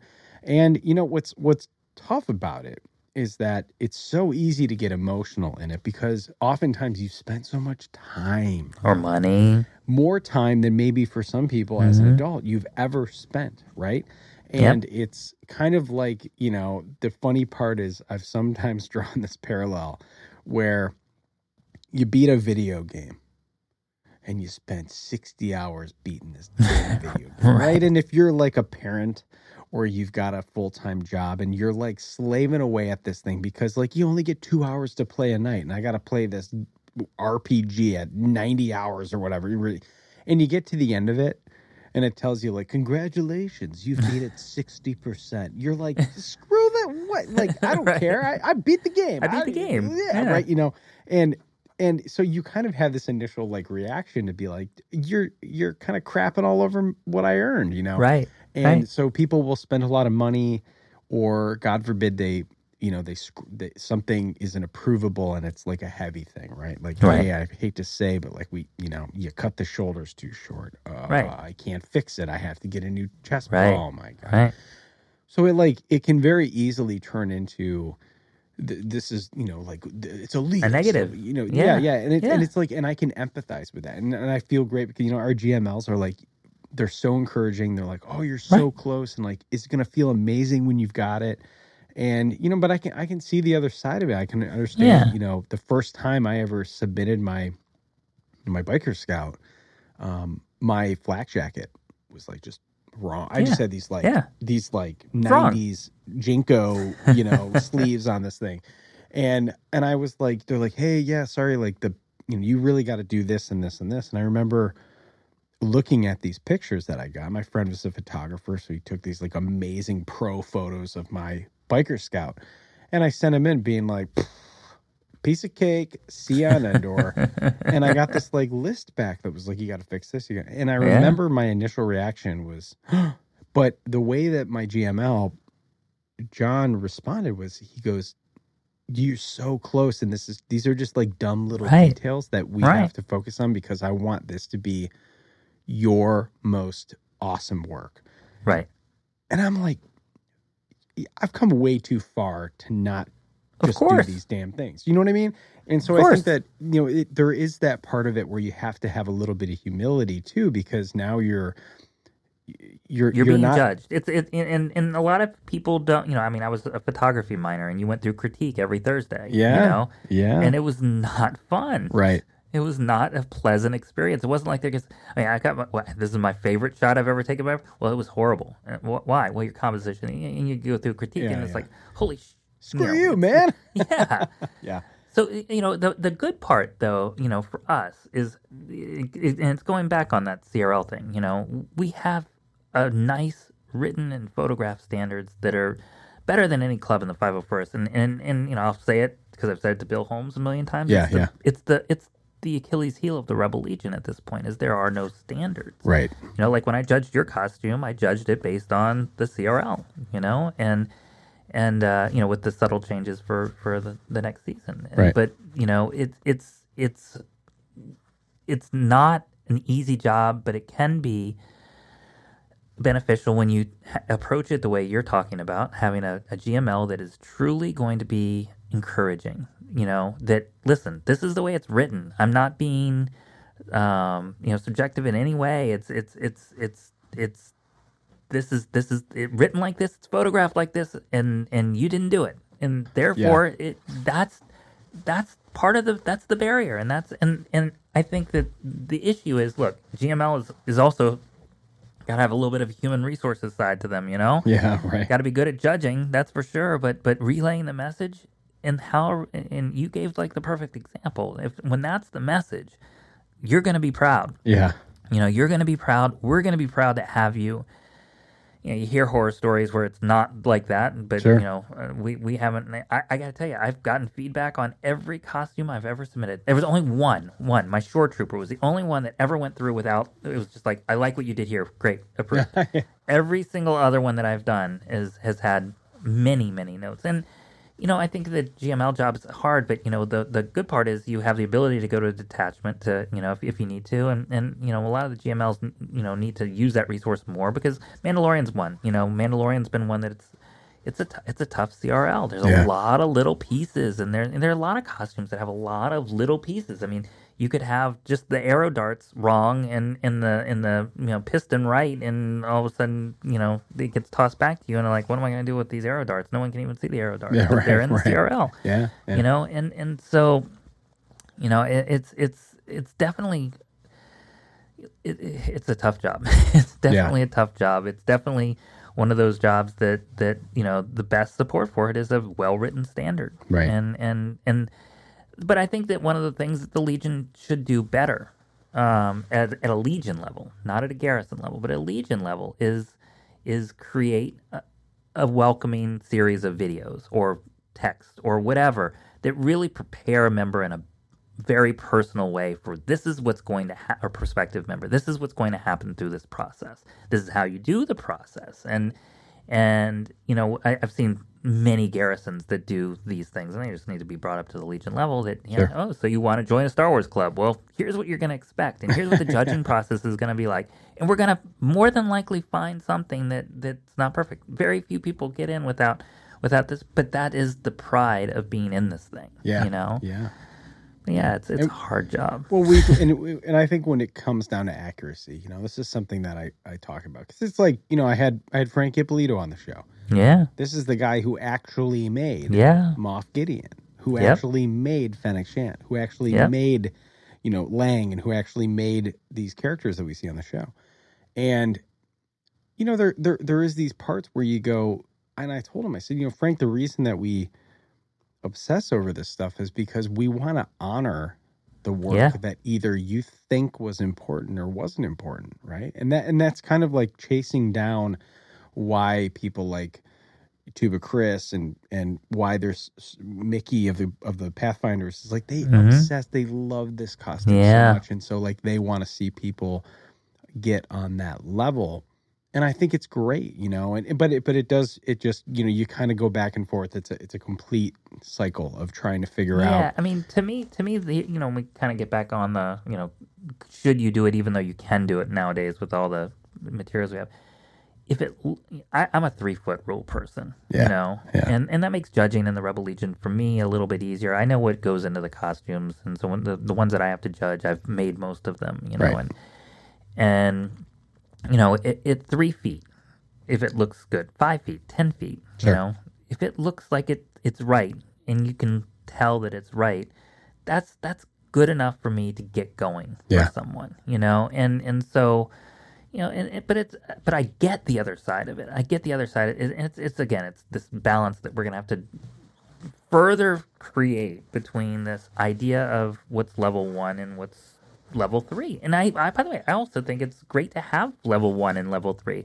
If your level 1 is basically level 3 light, that's that doesn't create a lot of dynamics for people that want to go that extra mile over time, Right. B, it holds up the process, and that's my bigger problem is that I don't want to see I want to see us we're going to have more costumes in the next 3 years than we may have today. Yeah. And there are people that want to make that Tusken already. Right. Right? The Chieftain, yeah. Yeah, because it's pretty freaking cool. It is so cool. And I and I love that, and I think that's where we need to remind ourselves that there is we are chasing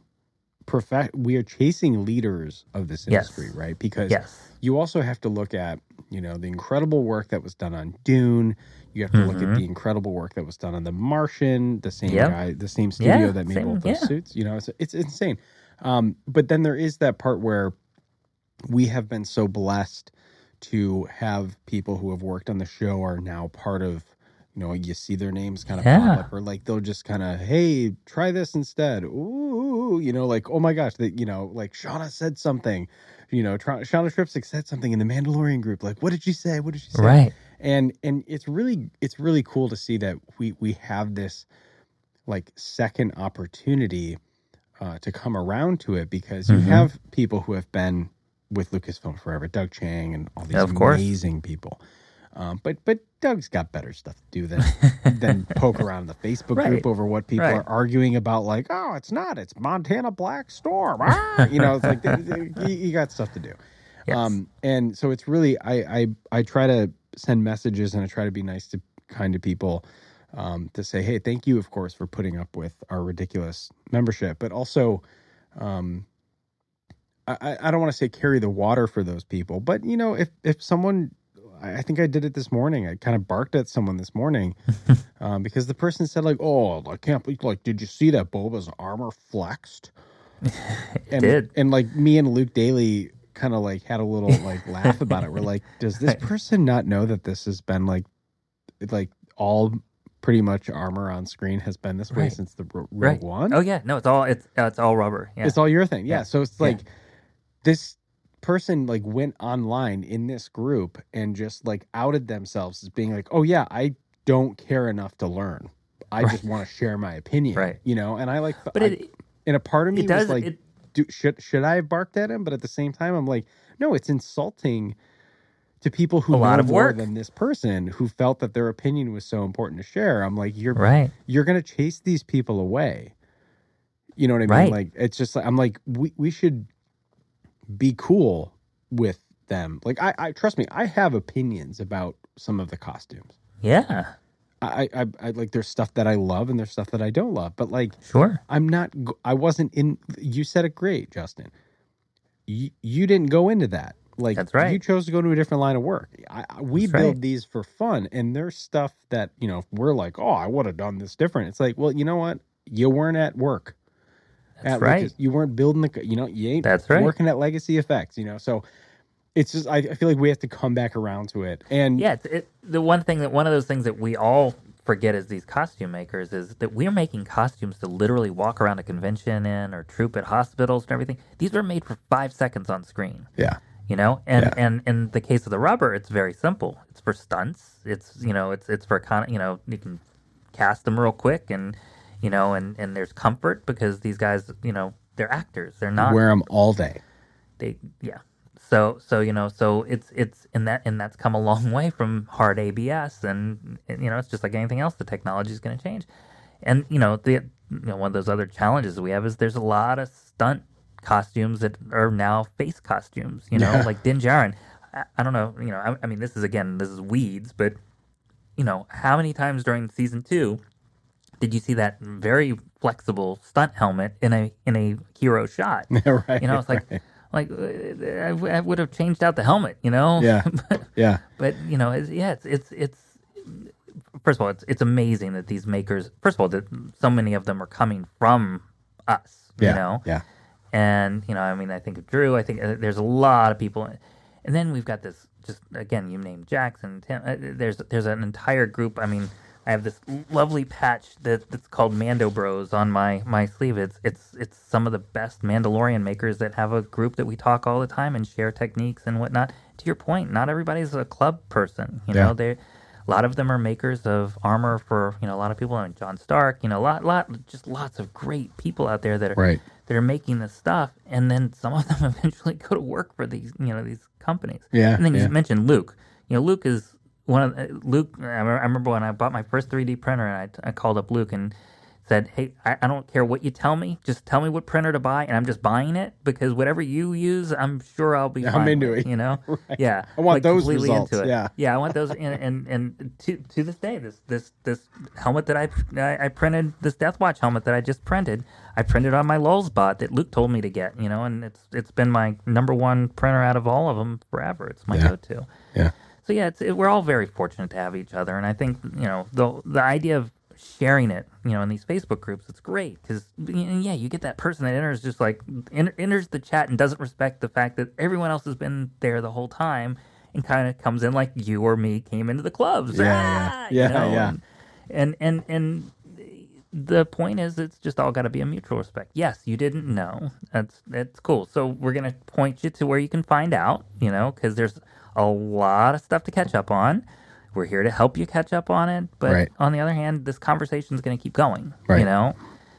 And that's I got to tell you, I've learned 99.9% of what I now know how to make on these Facebook groups and Yeah. a lot of the names you mentioned and sharing, I mean, I look at, C-3PO as my favorite character to dress up as, because it's just amazing. And, I think of making that costume and I did want to ask a little bit about 3PO. okay. Can we talk about 3PO? Like 3PO, Oh, yeah. I know I see him back there, and I feel bad because this is an audio. No one else can see podcast. him. But I love his character. I love that he has kind of been he's been steady in all of Star Wars. You know what I mean? Yep. There's like something, he is one of the most identifiable characters. Yeah. Tell me a little bit about this costume for people who have always respected it, but I don't think there's a lot of people who ever think to build them. And so when you see one, it is just the coolest thing in my opinion. Like, so you get the costume, and then what happens? By the way, I'm also going to say that I catch myself in the mirror after I put it on, and I can't believe it's me. It's one of those things that it completely transforms you, and a lot of the movements and stuff are actually a result of the restrictions of the suit. Right. So everybody's like, oh, you move like 3PO. I was like, I don't know if there's any other way you can move in this thing. Sure. I didn't make the one that I have. Another guy actually near your neck of the woods made it. Who is that? I don't know if he's Michigan or if he's Ohio, but he's in the Midwest somewhere. Wait, hang on. Is it Kurt Heidenberg? Yes, it is. It is. Yes. Oh my God. Thank Okay. goodness. Sorry, Kurt. No. Kurt is a buddy of mine. There you go. That's what this does. Oh my gosh. Small world. I'm actually going to tell him that we had this conversation. Well, bottom line is he made it, but making a 3PO, it doesn't matter who made it. You're making it about 10 times every week because you have to know how to chrome. You have to know how to do all this, or else you're going to have a very mismatched set after a period of time of things breaking. But this costume that I have, was most of the pieces were made by Chris Bartlett. Yeah. TK409, and he is now the wearer of the suit on the more official basis, and he's a million characters, and he's one of us. Yeah. At the end of the day, he's a Disney performer. He's one of us. Yeah. And that's just it's really neat to see. So those when you come and you enter this environment and these discussions, whether online, whether Facebook groups, whether it's forums and the clubs or whatever, you're entering a community, and you're entering in something that if you want to bring it to a very ridiculously high level, you may get recognized and you may be making these costumes one day. Yeah.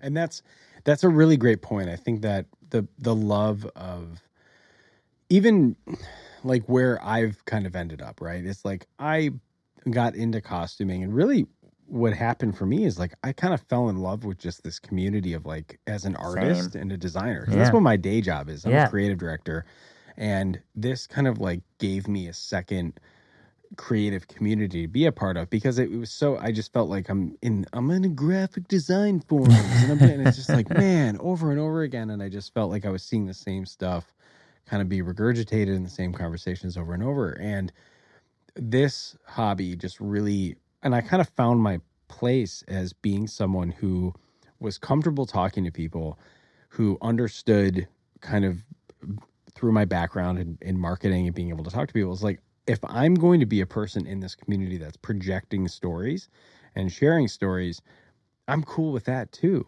because I love building. As a maker, I love building too, but I'm just fascinated by people who I look up to and I respect. Absolutely. And I want to share that story because I realized that there wasn't really an outlet to be able to talk about that. And through the charity work and through what people were doing, I'm like, we got to talk about this stuff. And that's kind of where how I ended up doing the podcast and doing all that. So it's fantastic. It's been really cool just being a part as a club member and just meeting other people that I'm inspired by. And I think really at this point, I don't know how much of your livelihood revolves around Hondo Supply, but you're servicing everybody. You must be getting to meet everybody through your talent of creating these really incredible badges, you know, and tokens and stuff. It's really, really, I mean, just to your credit, it's an amazing thing.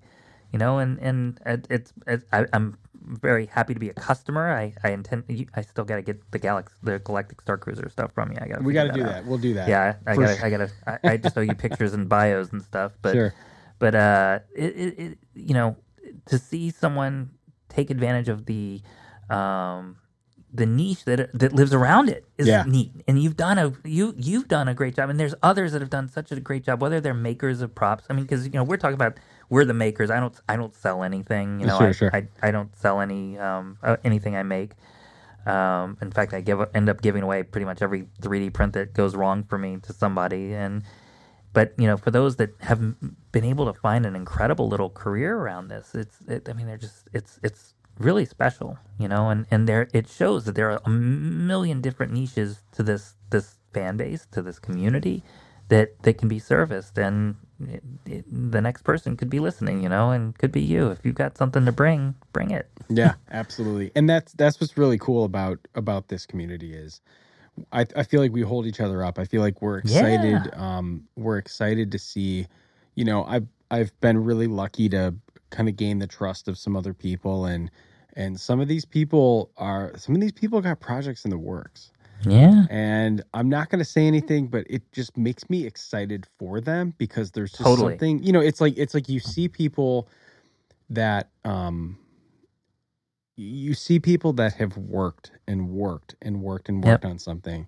And it's weird because, and you understand, you know, this isn't necessarily evil, Justin. Yeah. It's like we have influencers, Of course. and we have these people who kind of get all the, you know, who talk the most and get all the shares, and, you know, who have figured out how to do social.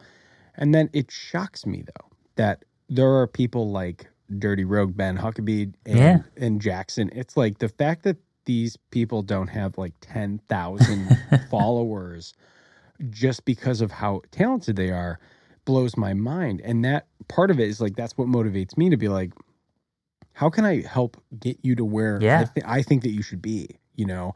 And it's really cool when it starts to kind of pay off, you know? And I think that's an amazing, you know, perspective of this. And I think that the idea of helping each other, you know, is something that we need more of, you know? And, I mean, in the world, but, you know, in Star Wars, definitely, you know, and yeah, you're right. I mean, first of all, there's some folks that, you know, have done an incredible thing with the influencing thing, and I will say that is a talent. Yeah. You know, you mentioned Jen, and, you know, Jen and I have been friends for a long time before she was Trooper Mom, you know, and, you know, in this pandemic, I mean, I remember talking to her, Jeremy, and I think, I don't know, outing, but I think both of them, you know, were at home for a while. And you know, I remember we did a Rebel Legion coin toss for Rebelthon. It was relatively early in the pandemic, and I remember I had asked Jen if she would do one of the coin tosses, and she's like, "Oh my God, nobody's asked me to do anything." I was like, "Oh, well, that's what we're here for. Is we're here to, you know." So you know, what it started out for as a Garrison thing for us, I ended up trying to network around the United States and get a coin toss. You know, and it sounds so trivial and stupid now, but, you know, one of these coin toss videos, and I think it was still the best one though. But, you know, and we all kind of met each other, and we were in this video together, and I've met people subsequently from that, you know, oh, we were in a video together. Oh yeah, we sure were, you know. But Jen wasn't, you know, Jen in this Trooper Mom thing and this TikTok thing that's taken off her, she gets it because she puts together one cool story every week, you know, and it came up with this little niche of something. I walked Disney World with her and Jeremy, and literally, like, every 10 feet, someone's stopping her and recognizing her as Trooper Mom. So I think this influencing thing, you know, is one of the things that I think is paying off for some people. And to your point, there are those that don't have as big of a megaphone for themselves, you know, and the idea of you helping those folks with the megaphone, listen, anything I can do to help, I would love to help those as well. Sure. Because they deserve, if that's what they want, they deserve, you know, to be recognized. So Kurt sold it to me. It came in, and I fasted for a week just to make sure it would fit. Yeah. And I tried it on, and it fit. And it's, you know, it's fiberglass. Okay. The chest is fiberglass. The arms are 3D printed. The shoulders are 3D printed. The legs are fiberglass. And I've actually upgraded a number of brass parts. Okay. And but I'm keeping that very light because a friend that lives in Rhode Island has one, and he did all brass, and his arm weighs more than my entire kit. Oh, geez, yeah. So it's one of the few costumes that is bolted onto your body. Oof. It is one of the costumes that, number one, it's becoming less that you have to have a certain body type because you can 3D print it successfully from other body types. Okay. There is a guy that did a 000 in New York. He's 6 foot something Huh. and a fairly decent sized build. So there's some amazing free files on Thingiverse. Jesse M, I think is his name, and made these great files that you can print 3PO, but mine is mostly a TK409 kit.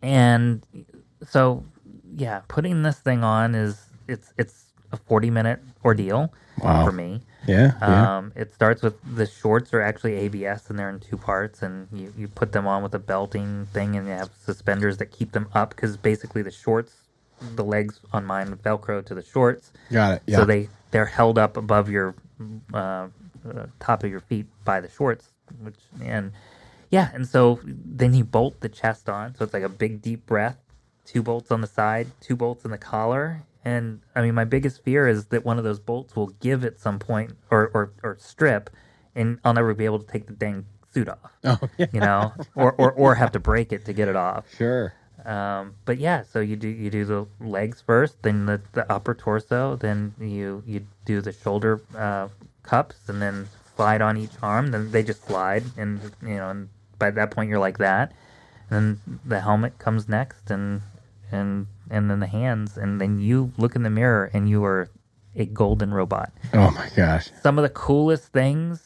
I mean, when you're in a costume, it's great because you hear what everybody's saying around you. Yeah. And is there a person in there? You know, is the idea that you still pull off this mythical thing that Anthony talks about a lot was, he was shunned almost in the first, early on because they didn't want to let somebody know it wasn't a robot. So his name wasn't in there, and And so, he really didn't get to participate and have the fun that the other actors were having because they wanted to keep this myth that this may is a be working droid. This was a working droid. Right. And yeah, so it's hard to move in. The longest I've ever been in the costume was It was Celebration on Sunday in Chicago, where Kurt and I went, and I made it a point that I wanted to meet him. Sure. We met up on Sunday morning, and the idea was that we would go meet Anthony together. Okay. And so he waited in line. We talked the whole time, and we met Anthony together, and it was a neat moment because he had put all this love and labor into creating this costume, and I know what that's like because I'm a costume maker too. Right. And, to make this costume, you have to sand it. You have to prime it. You have to sand it again. You have to wet sand it down to a shiny level of primer before you send it in to either get vacuum metallized or if you just had to do spray chrome. And I do spray chrome, so everything that I've broken and or had to replace has been spray chromed at this point. But when we talk about communities and other, like community, this is one community and there's a lot of sub-communities. Yeah. The 3PO community is just amazing. And you've seen this firsthand because I had those badges made. Right, and we just lost the 3PO. You know? And which was just really sad and a big loss for all of us because I thought he was one of the best, at doing it. And, it's just very supportive, very, very much.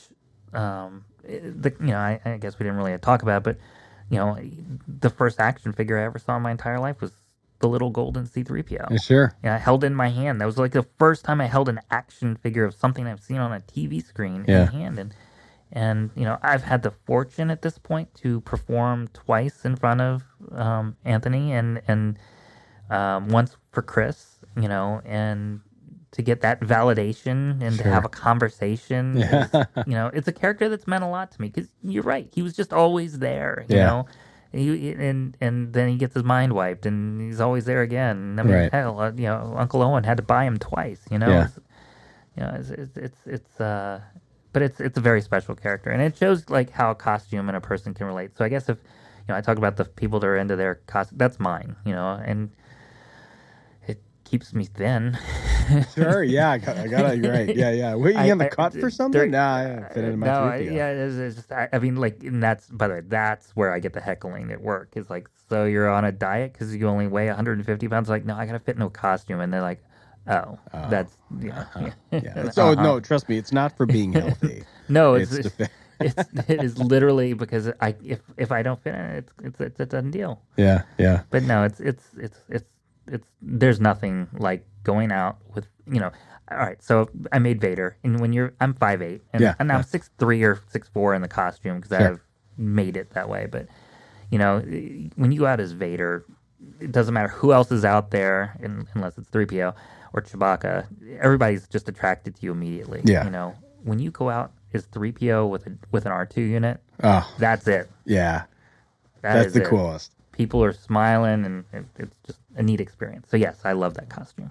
So let me also ask you this, because I'm curious that we have a couple different iterations of 3PO, right? We have the Tatooine sandblasted version. We have the, you know, because we see him in various states, right? You probably don't recognize him because of his red arm, but more so, you know, how does that process work for how you 3POs kind of, you know, pick which one you want to be, or is it kind of... It's kind of not existent there. It's not like Vader and whatnot. So yes, there are folks. Gordon Tarpley's obviously a 3PO expert, and his, you know, he could tell you. I think his Empire might be New Hope, but mine's cast off of a Don Post.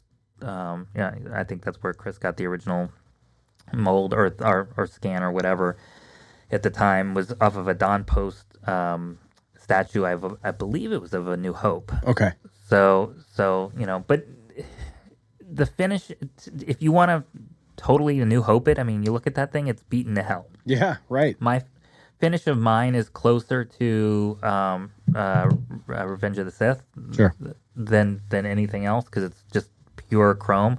I actually want to get it dirty, but every time I think about weathering it up, I kind of pull back for a second. Yeah, I can imagine. But yeah, I like that a New Hope thing. But no, it's not a thing like other costumes. It's basically if it's on you and it looks proportionally right, and you're in. Nice. Okay. And now, as a judge for 3PO, I will say that the one thing that I do look for is I ask for a video. You know, I want to make sure that whoever's building it and whoever's wearing it can actually wear it. Yeah. For a number of things. A lot of it has to do with their own safety, because it is also one of those costumes. If you panic, you're not getting out of it for 20 minutes, because there are 3 bolts in that helmet that, you know, and the person has to know how to do it. I mean, the biggest fights my wife and I have ever gotten into in our entire marriage have been about dressing me in and out of 3PO. You can't get me in fast enough. You can't get me out fast enough. Exactly. Right. Both of those. And is there, like, so when you're painting that, is that, and when you say that you're doing, what is the spray chrome? Spray. Okay, so are you just like, is that just rattle can, or is that airbrush? No. So it's neither. Okay. Well, it's shot out of a gun, but so spray chrome is actually like an old developing process. You are actually creating 2 silvered chemicals that meet together, and there is a activator that you put on the surface, and so when you do it, it silvers up. It develops like almost like a dark room. So the vacuum metallizing, that's the metallization process. That's what a lot of people do. But the spray chroming, you have to have it just has to be shiny. Mm-hmm. So it could be any color underneath for the most part. But as long as it's a polished shine, it will mirror. It's basically creating a mirror on plastic or fiberglass or whatever. Right. Okay. So it's a little different than, you know, because I know that Beskar has, you know, how we paint that, right? Like you have to start with a shiny black base coat, and then they do have gold. You know, we're spraying painting, you know, or airbrushing the, you know, the standard chrome at a 70% opacity, but so if you were to could you do that same process in a you with can a do gold? it. like this in gold or the Beskar in gold? Like So- like for 3PO, could you do the? So the gold is actually a candy like you would do on a car. Yeah, sure, So okay. it's just like a candy coat. So it's California gold. It's made by somebody, I can't remember who, but yeah, you mix that with the 2K clear. So you do the mirroring process, which is again it's first you wash it like with water in a ridiculous way. So the surface has just got to be shiny. Yeah. So 2K clear coat is Sure. pretty much what I use for that. And as long as it's shiny, this stuff will. You put the activator on, you wash it off. I mean, it's a very chemical driven process. Yeah. And then you've got basically two water bottles that are connected to a spray gun, and when they meet, they chemically activate on the surface. Got it. So and Wow. literally when you're doing it, it looks black and tarnished, Yeah. and then all of a sudden it just starts developing into silver. Oh my gosh. So it's a pretty neat process, and so when that helmet would come out, it would be silver. Then you let it dry, and you wash it with tons of water. 'Cause, I mean, this is like caustic dark. I don't know if you've ever worked in a dark room. I before, have, but yeah. yeah, it's nasty. It's that smell. It's Sure. exactly that smell. And then you spray it off and everything. Once it's dry and you're getting ready, you candy coat a gold finish on top, and that's your result. This is the part that, so my dad was a photographer actually for the Big 3. Mm-hmm. Oh wow! Yeah, so I grew up, my dad working late was working down in the There you basement, go. and there was a little red light outside of the studio, and if that was on, it meant I couldn't walk in because, the red light was on, and, blah, blah, blah. So he's fully developing chemicals, and, I mean, I like feel like that was the Ilford logo was like my favorite logo growing up because it's a just great this logo. big bull, right? This big bold Helvetica. But I think that this part of it, because my dad was like, my dad's movie for him that he remembers, like he saw the original Alien in theater and said he threw up in the theater because of the chest burster. Oh, right? And so he goes, I couldn't do sci-fi after that. And, Right. He's seen Star Wars, but like, I don't think he understood what happened to me. And I said, to be honest, Dad, this is your fault. Right. And he's like, well, what do you mean? I said, well, you were working, you and my mom was a set designer. My dad was a photographer. And so they found like our kids into these movies. Well, you can buy him in a 3-pack and then he's stuck in front of the TV for like 5.5 Right. hours. 9 hours. Like, Yeah. let's go get work done while he's watching all 3 movies continuously. And I said, this is your fault because you left me alone. You left Star Wars to babysit me, and I, developed Stockholm Syndrome. So There you go. like with that process, I think that it's been really cool for him to actually kind of see that technical aspect because Sure. with, he goes, hey, how'd the costume turn out? And like, he's never really asked me about that. But when I told him I was doing this like automotive finish, because like he thinks that stuff is cool. It's just, you're learning this skill set that normally, Sure. I don't know many people who are like, yeah, I figured out how to spray 2K clear out it. You're like, this is just not something that you would pick up, right? Unless you got into like model cars or like, Right. You If you order this mirror chrome, the website is almost like, I don't know, like almost middle Pennsylvania kind of place. Sure. You know, Yeah. like a Pennsylvania Dutch kind of thing feeling, because this is really for people making antique mirrors or finishing antique mirrors. Yeah. So a lot of the stuff that we, these processes that were brought to studios and whatnot come from, just real artisan stuff, Right. And so did I ever think that I would be using a mirror creating kit in Star Wars? No. But it's just yet another one of those things that now we know how to do. But yes, you eventually you do finish it with the automotive, clear coat, and who knew I was going to get into candy coat, candy coating clear coat, Yeah, it's so cool. I'd love to.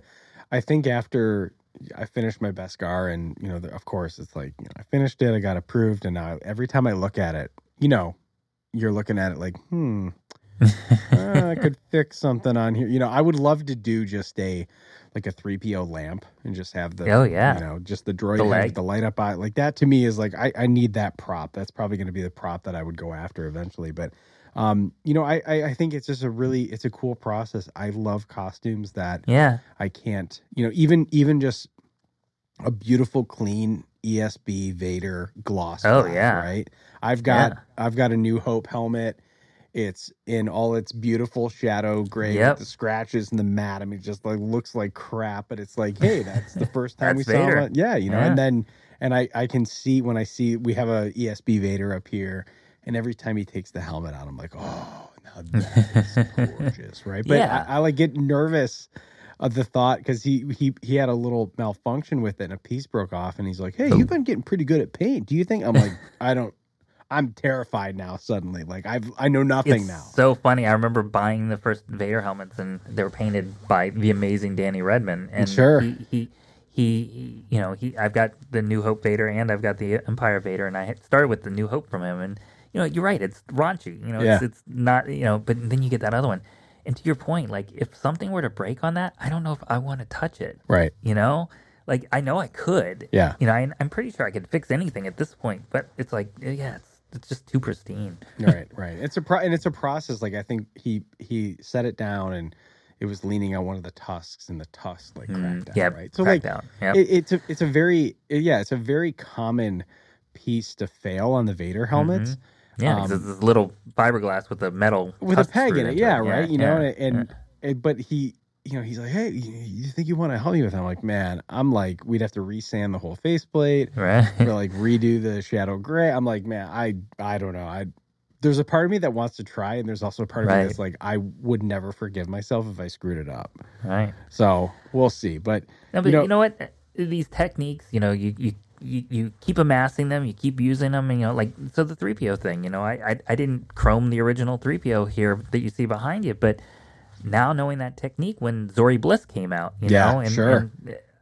And my wife was like, I want to make Zori Bliss. I was like, guess what? I can make your helmet for you. And, so we actually made the helmet, and it's like same process. And people are like, same question. Did you put Lumiluster on it? Did you, I was like, nope, that is mirror chroming. Dang. Then people were asking about that for the Beskar. It's like, no, that's not what Beskar is. Beskar is a very different process. But when the Beskar thing came out, it was the same way I'd painted Phasma originally. Sure, got it. So that made it somewhat palatable to understand that. But I still have yet to finish my Beskar. The only Beskar I've made is the Pauldron for my other costume. Hey, from the 5-foot rule here, it looks amazing. Just keep that up. It did okay.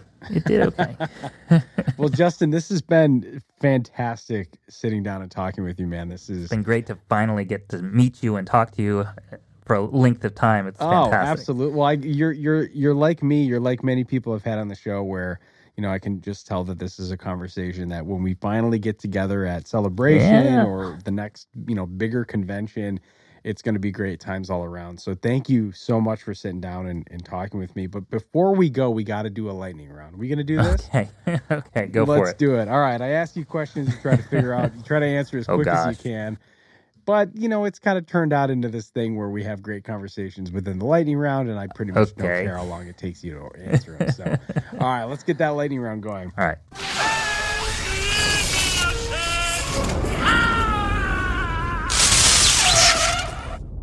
Justin, you get to take home any costume from the entire saga, and magically it already fits your body. What costume do you take?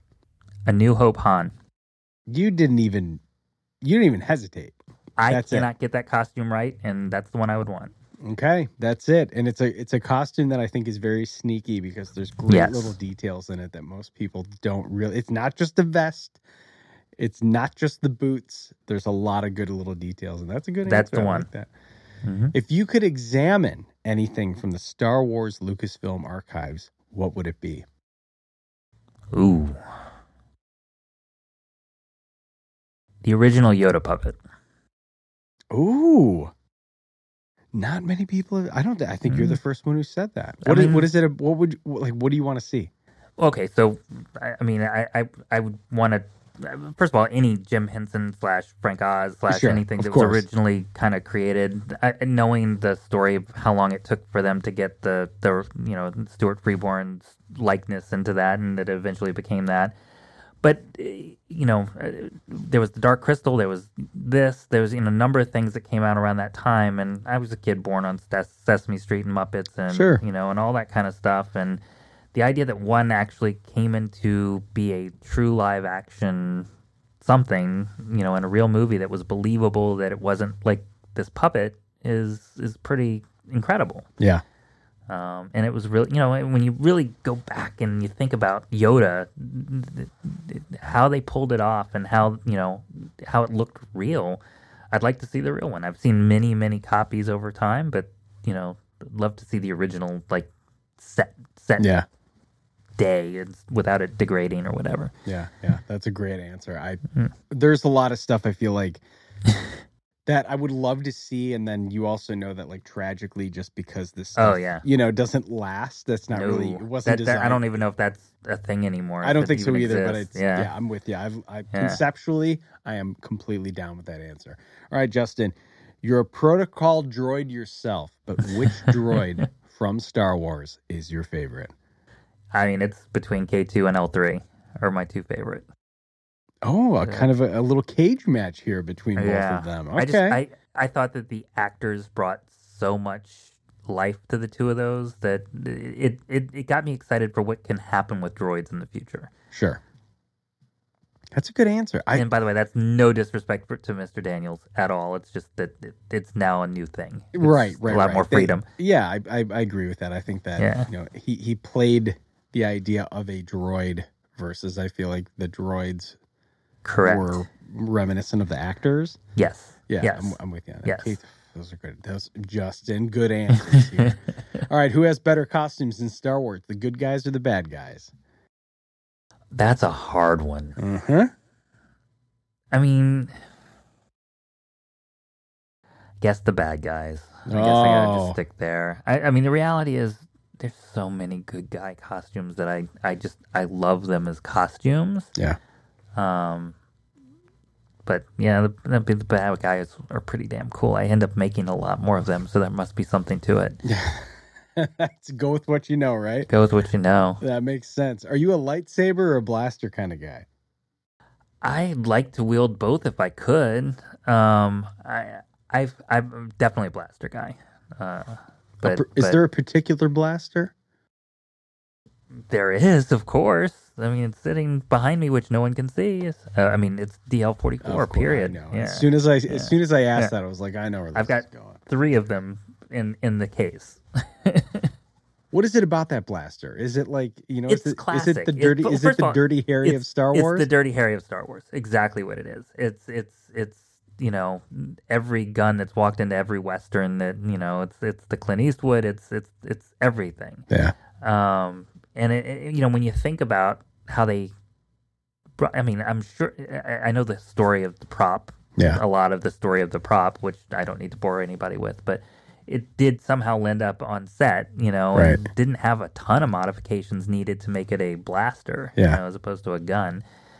And it's just the perfect mix of real world and fantasy, Which is what I think I've really appreciated in Mandalorian, right? Is you look at even the contrast of the two, where Han's DL-44 and so many original trilogy bad guy guns, right? Yeah. Just like, like I showed my dad I had a Hyper Firm at the time. Yeah.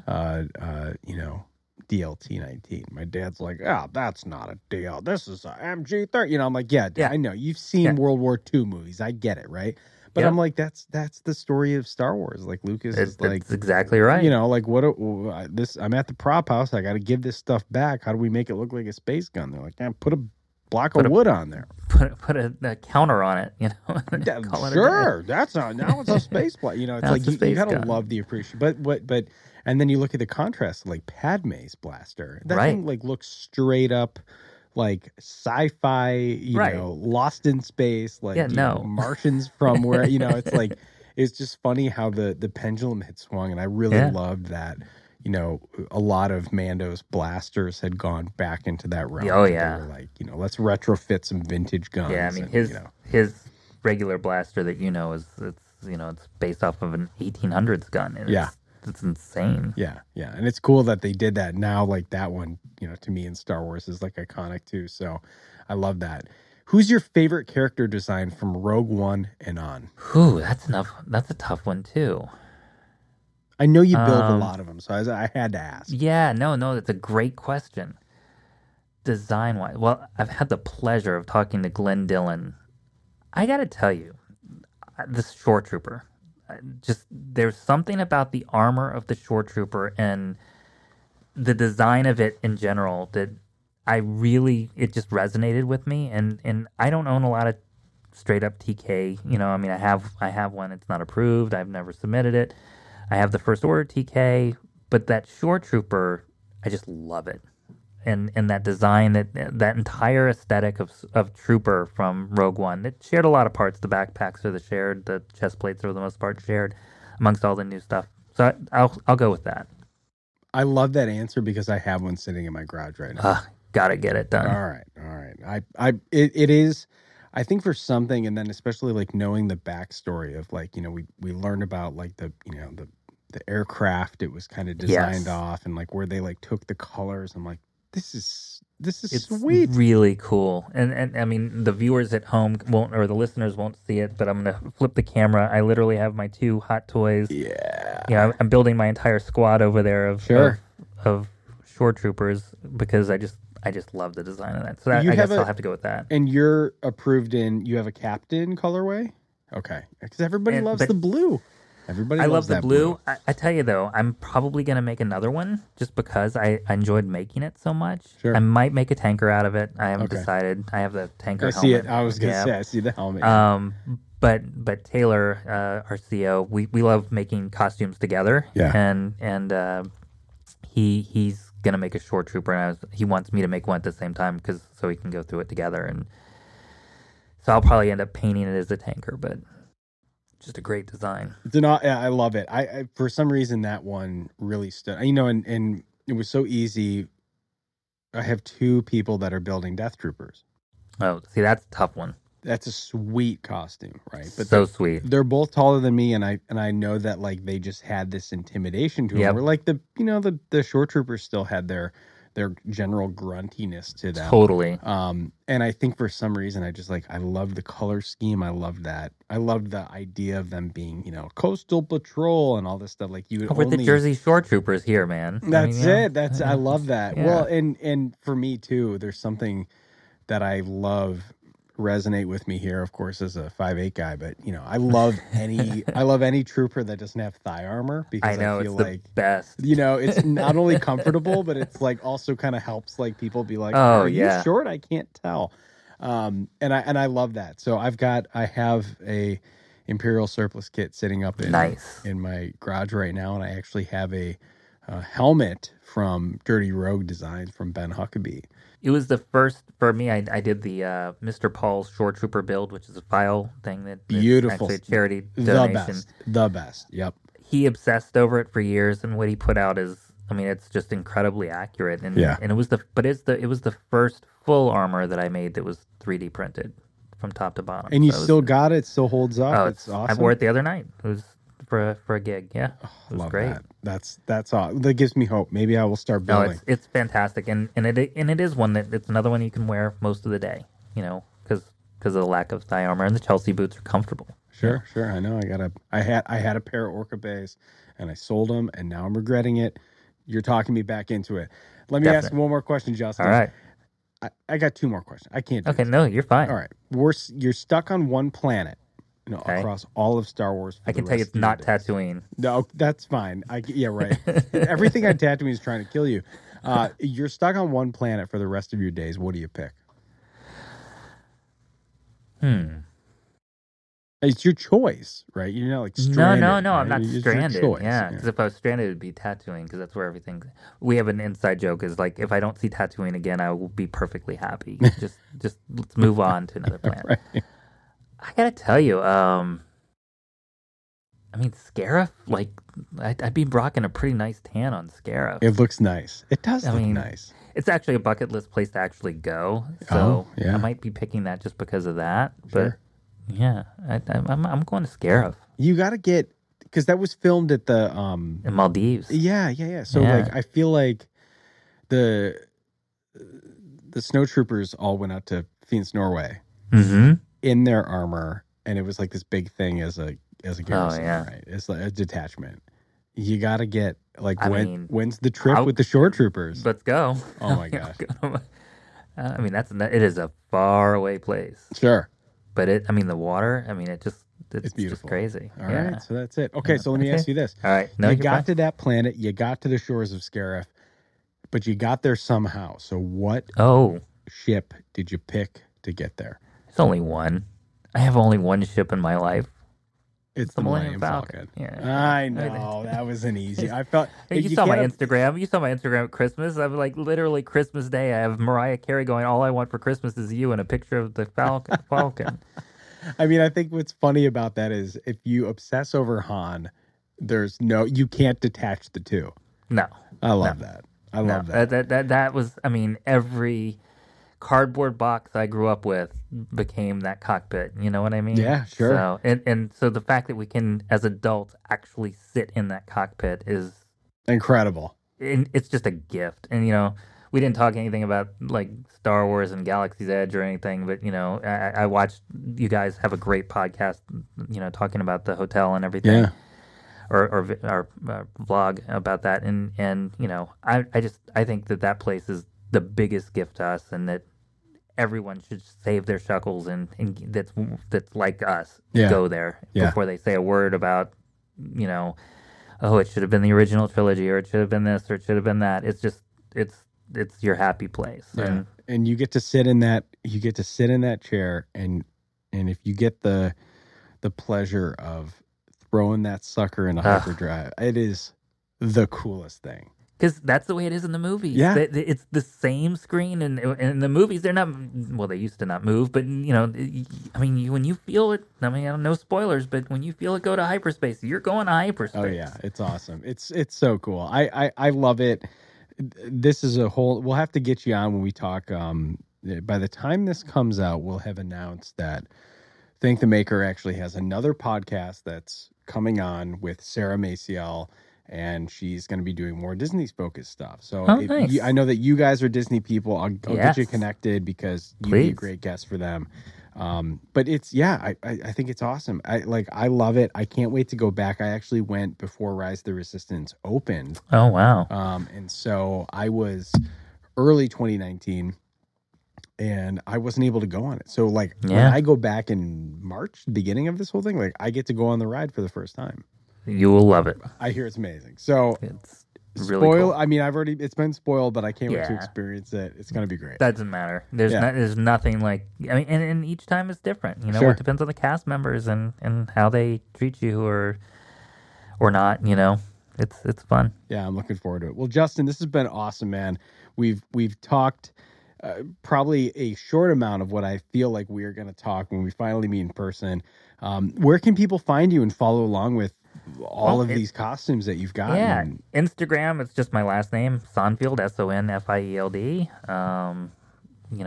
If you're into my day job, jonathanadler.com. So that's a little company that I run with an amazing artist who founded it, and that's really it. We don't really have much else out there. That's it. That's you're our kind of people. I know that for sure, and I love how supportive you are of the costuming community. I think it's great that you and your wife are both so into it. It's awesome to have other people that are into this community that give back and share, and they're active and they're positive. So thank you. And your wife's name is Naomi, right? Naomi, yes. Yep. So thank you for both of you guys for being just positive people in the forest. We need more of that. Thank you for being awesome with costuming. Thank you. And I look forward to us talking many, many more hours.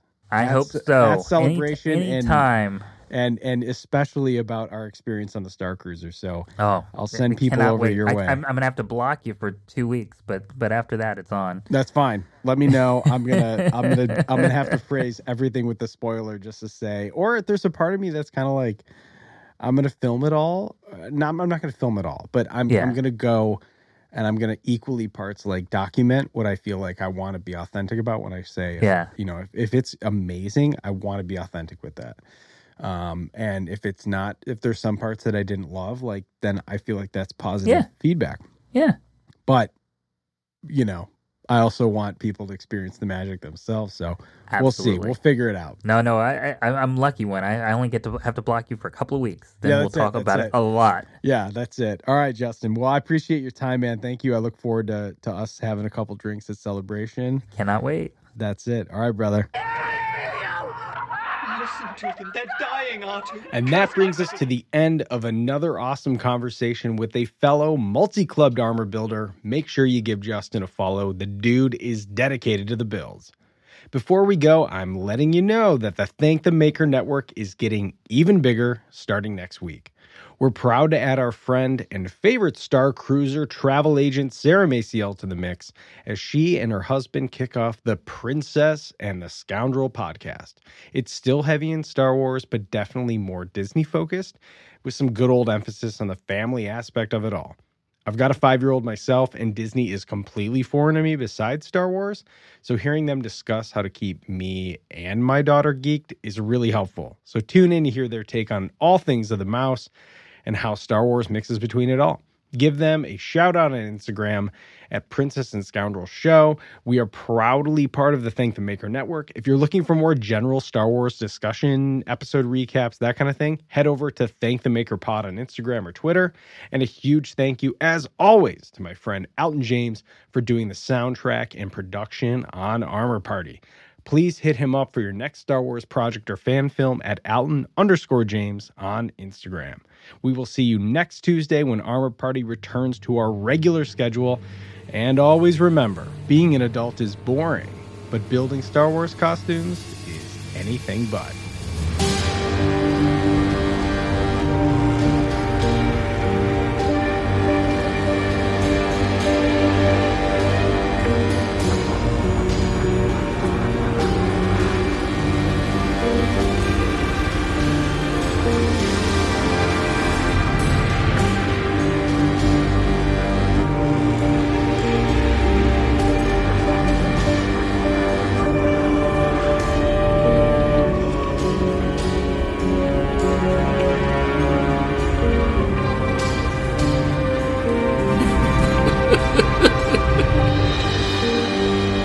Everything is proceeding as I have foreseen.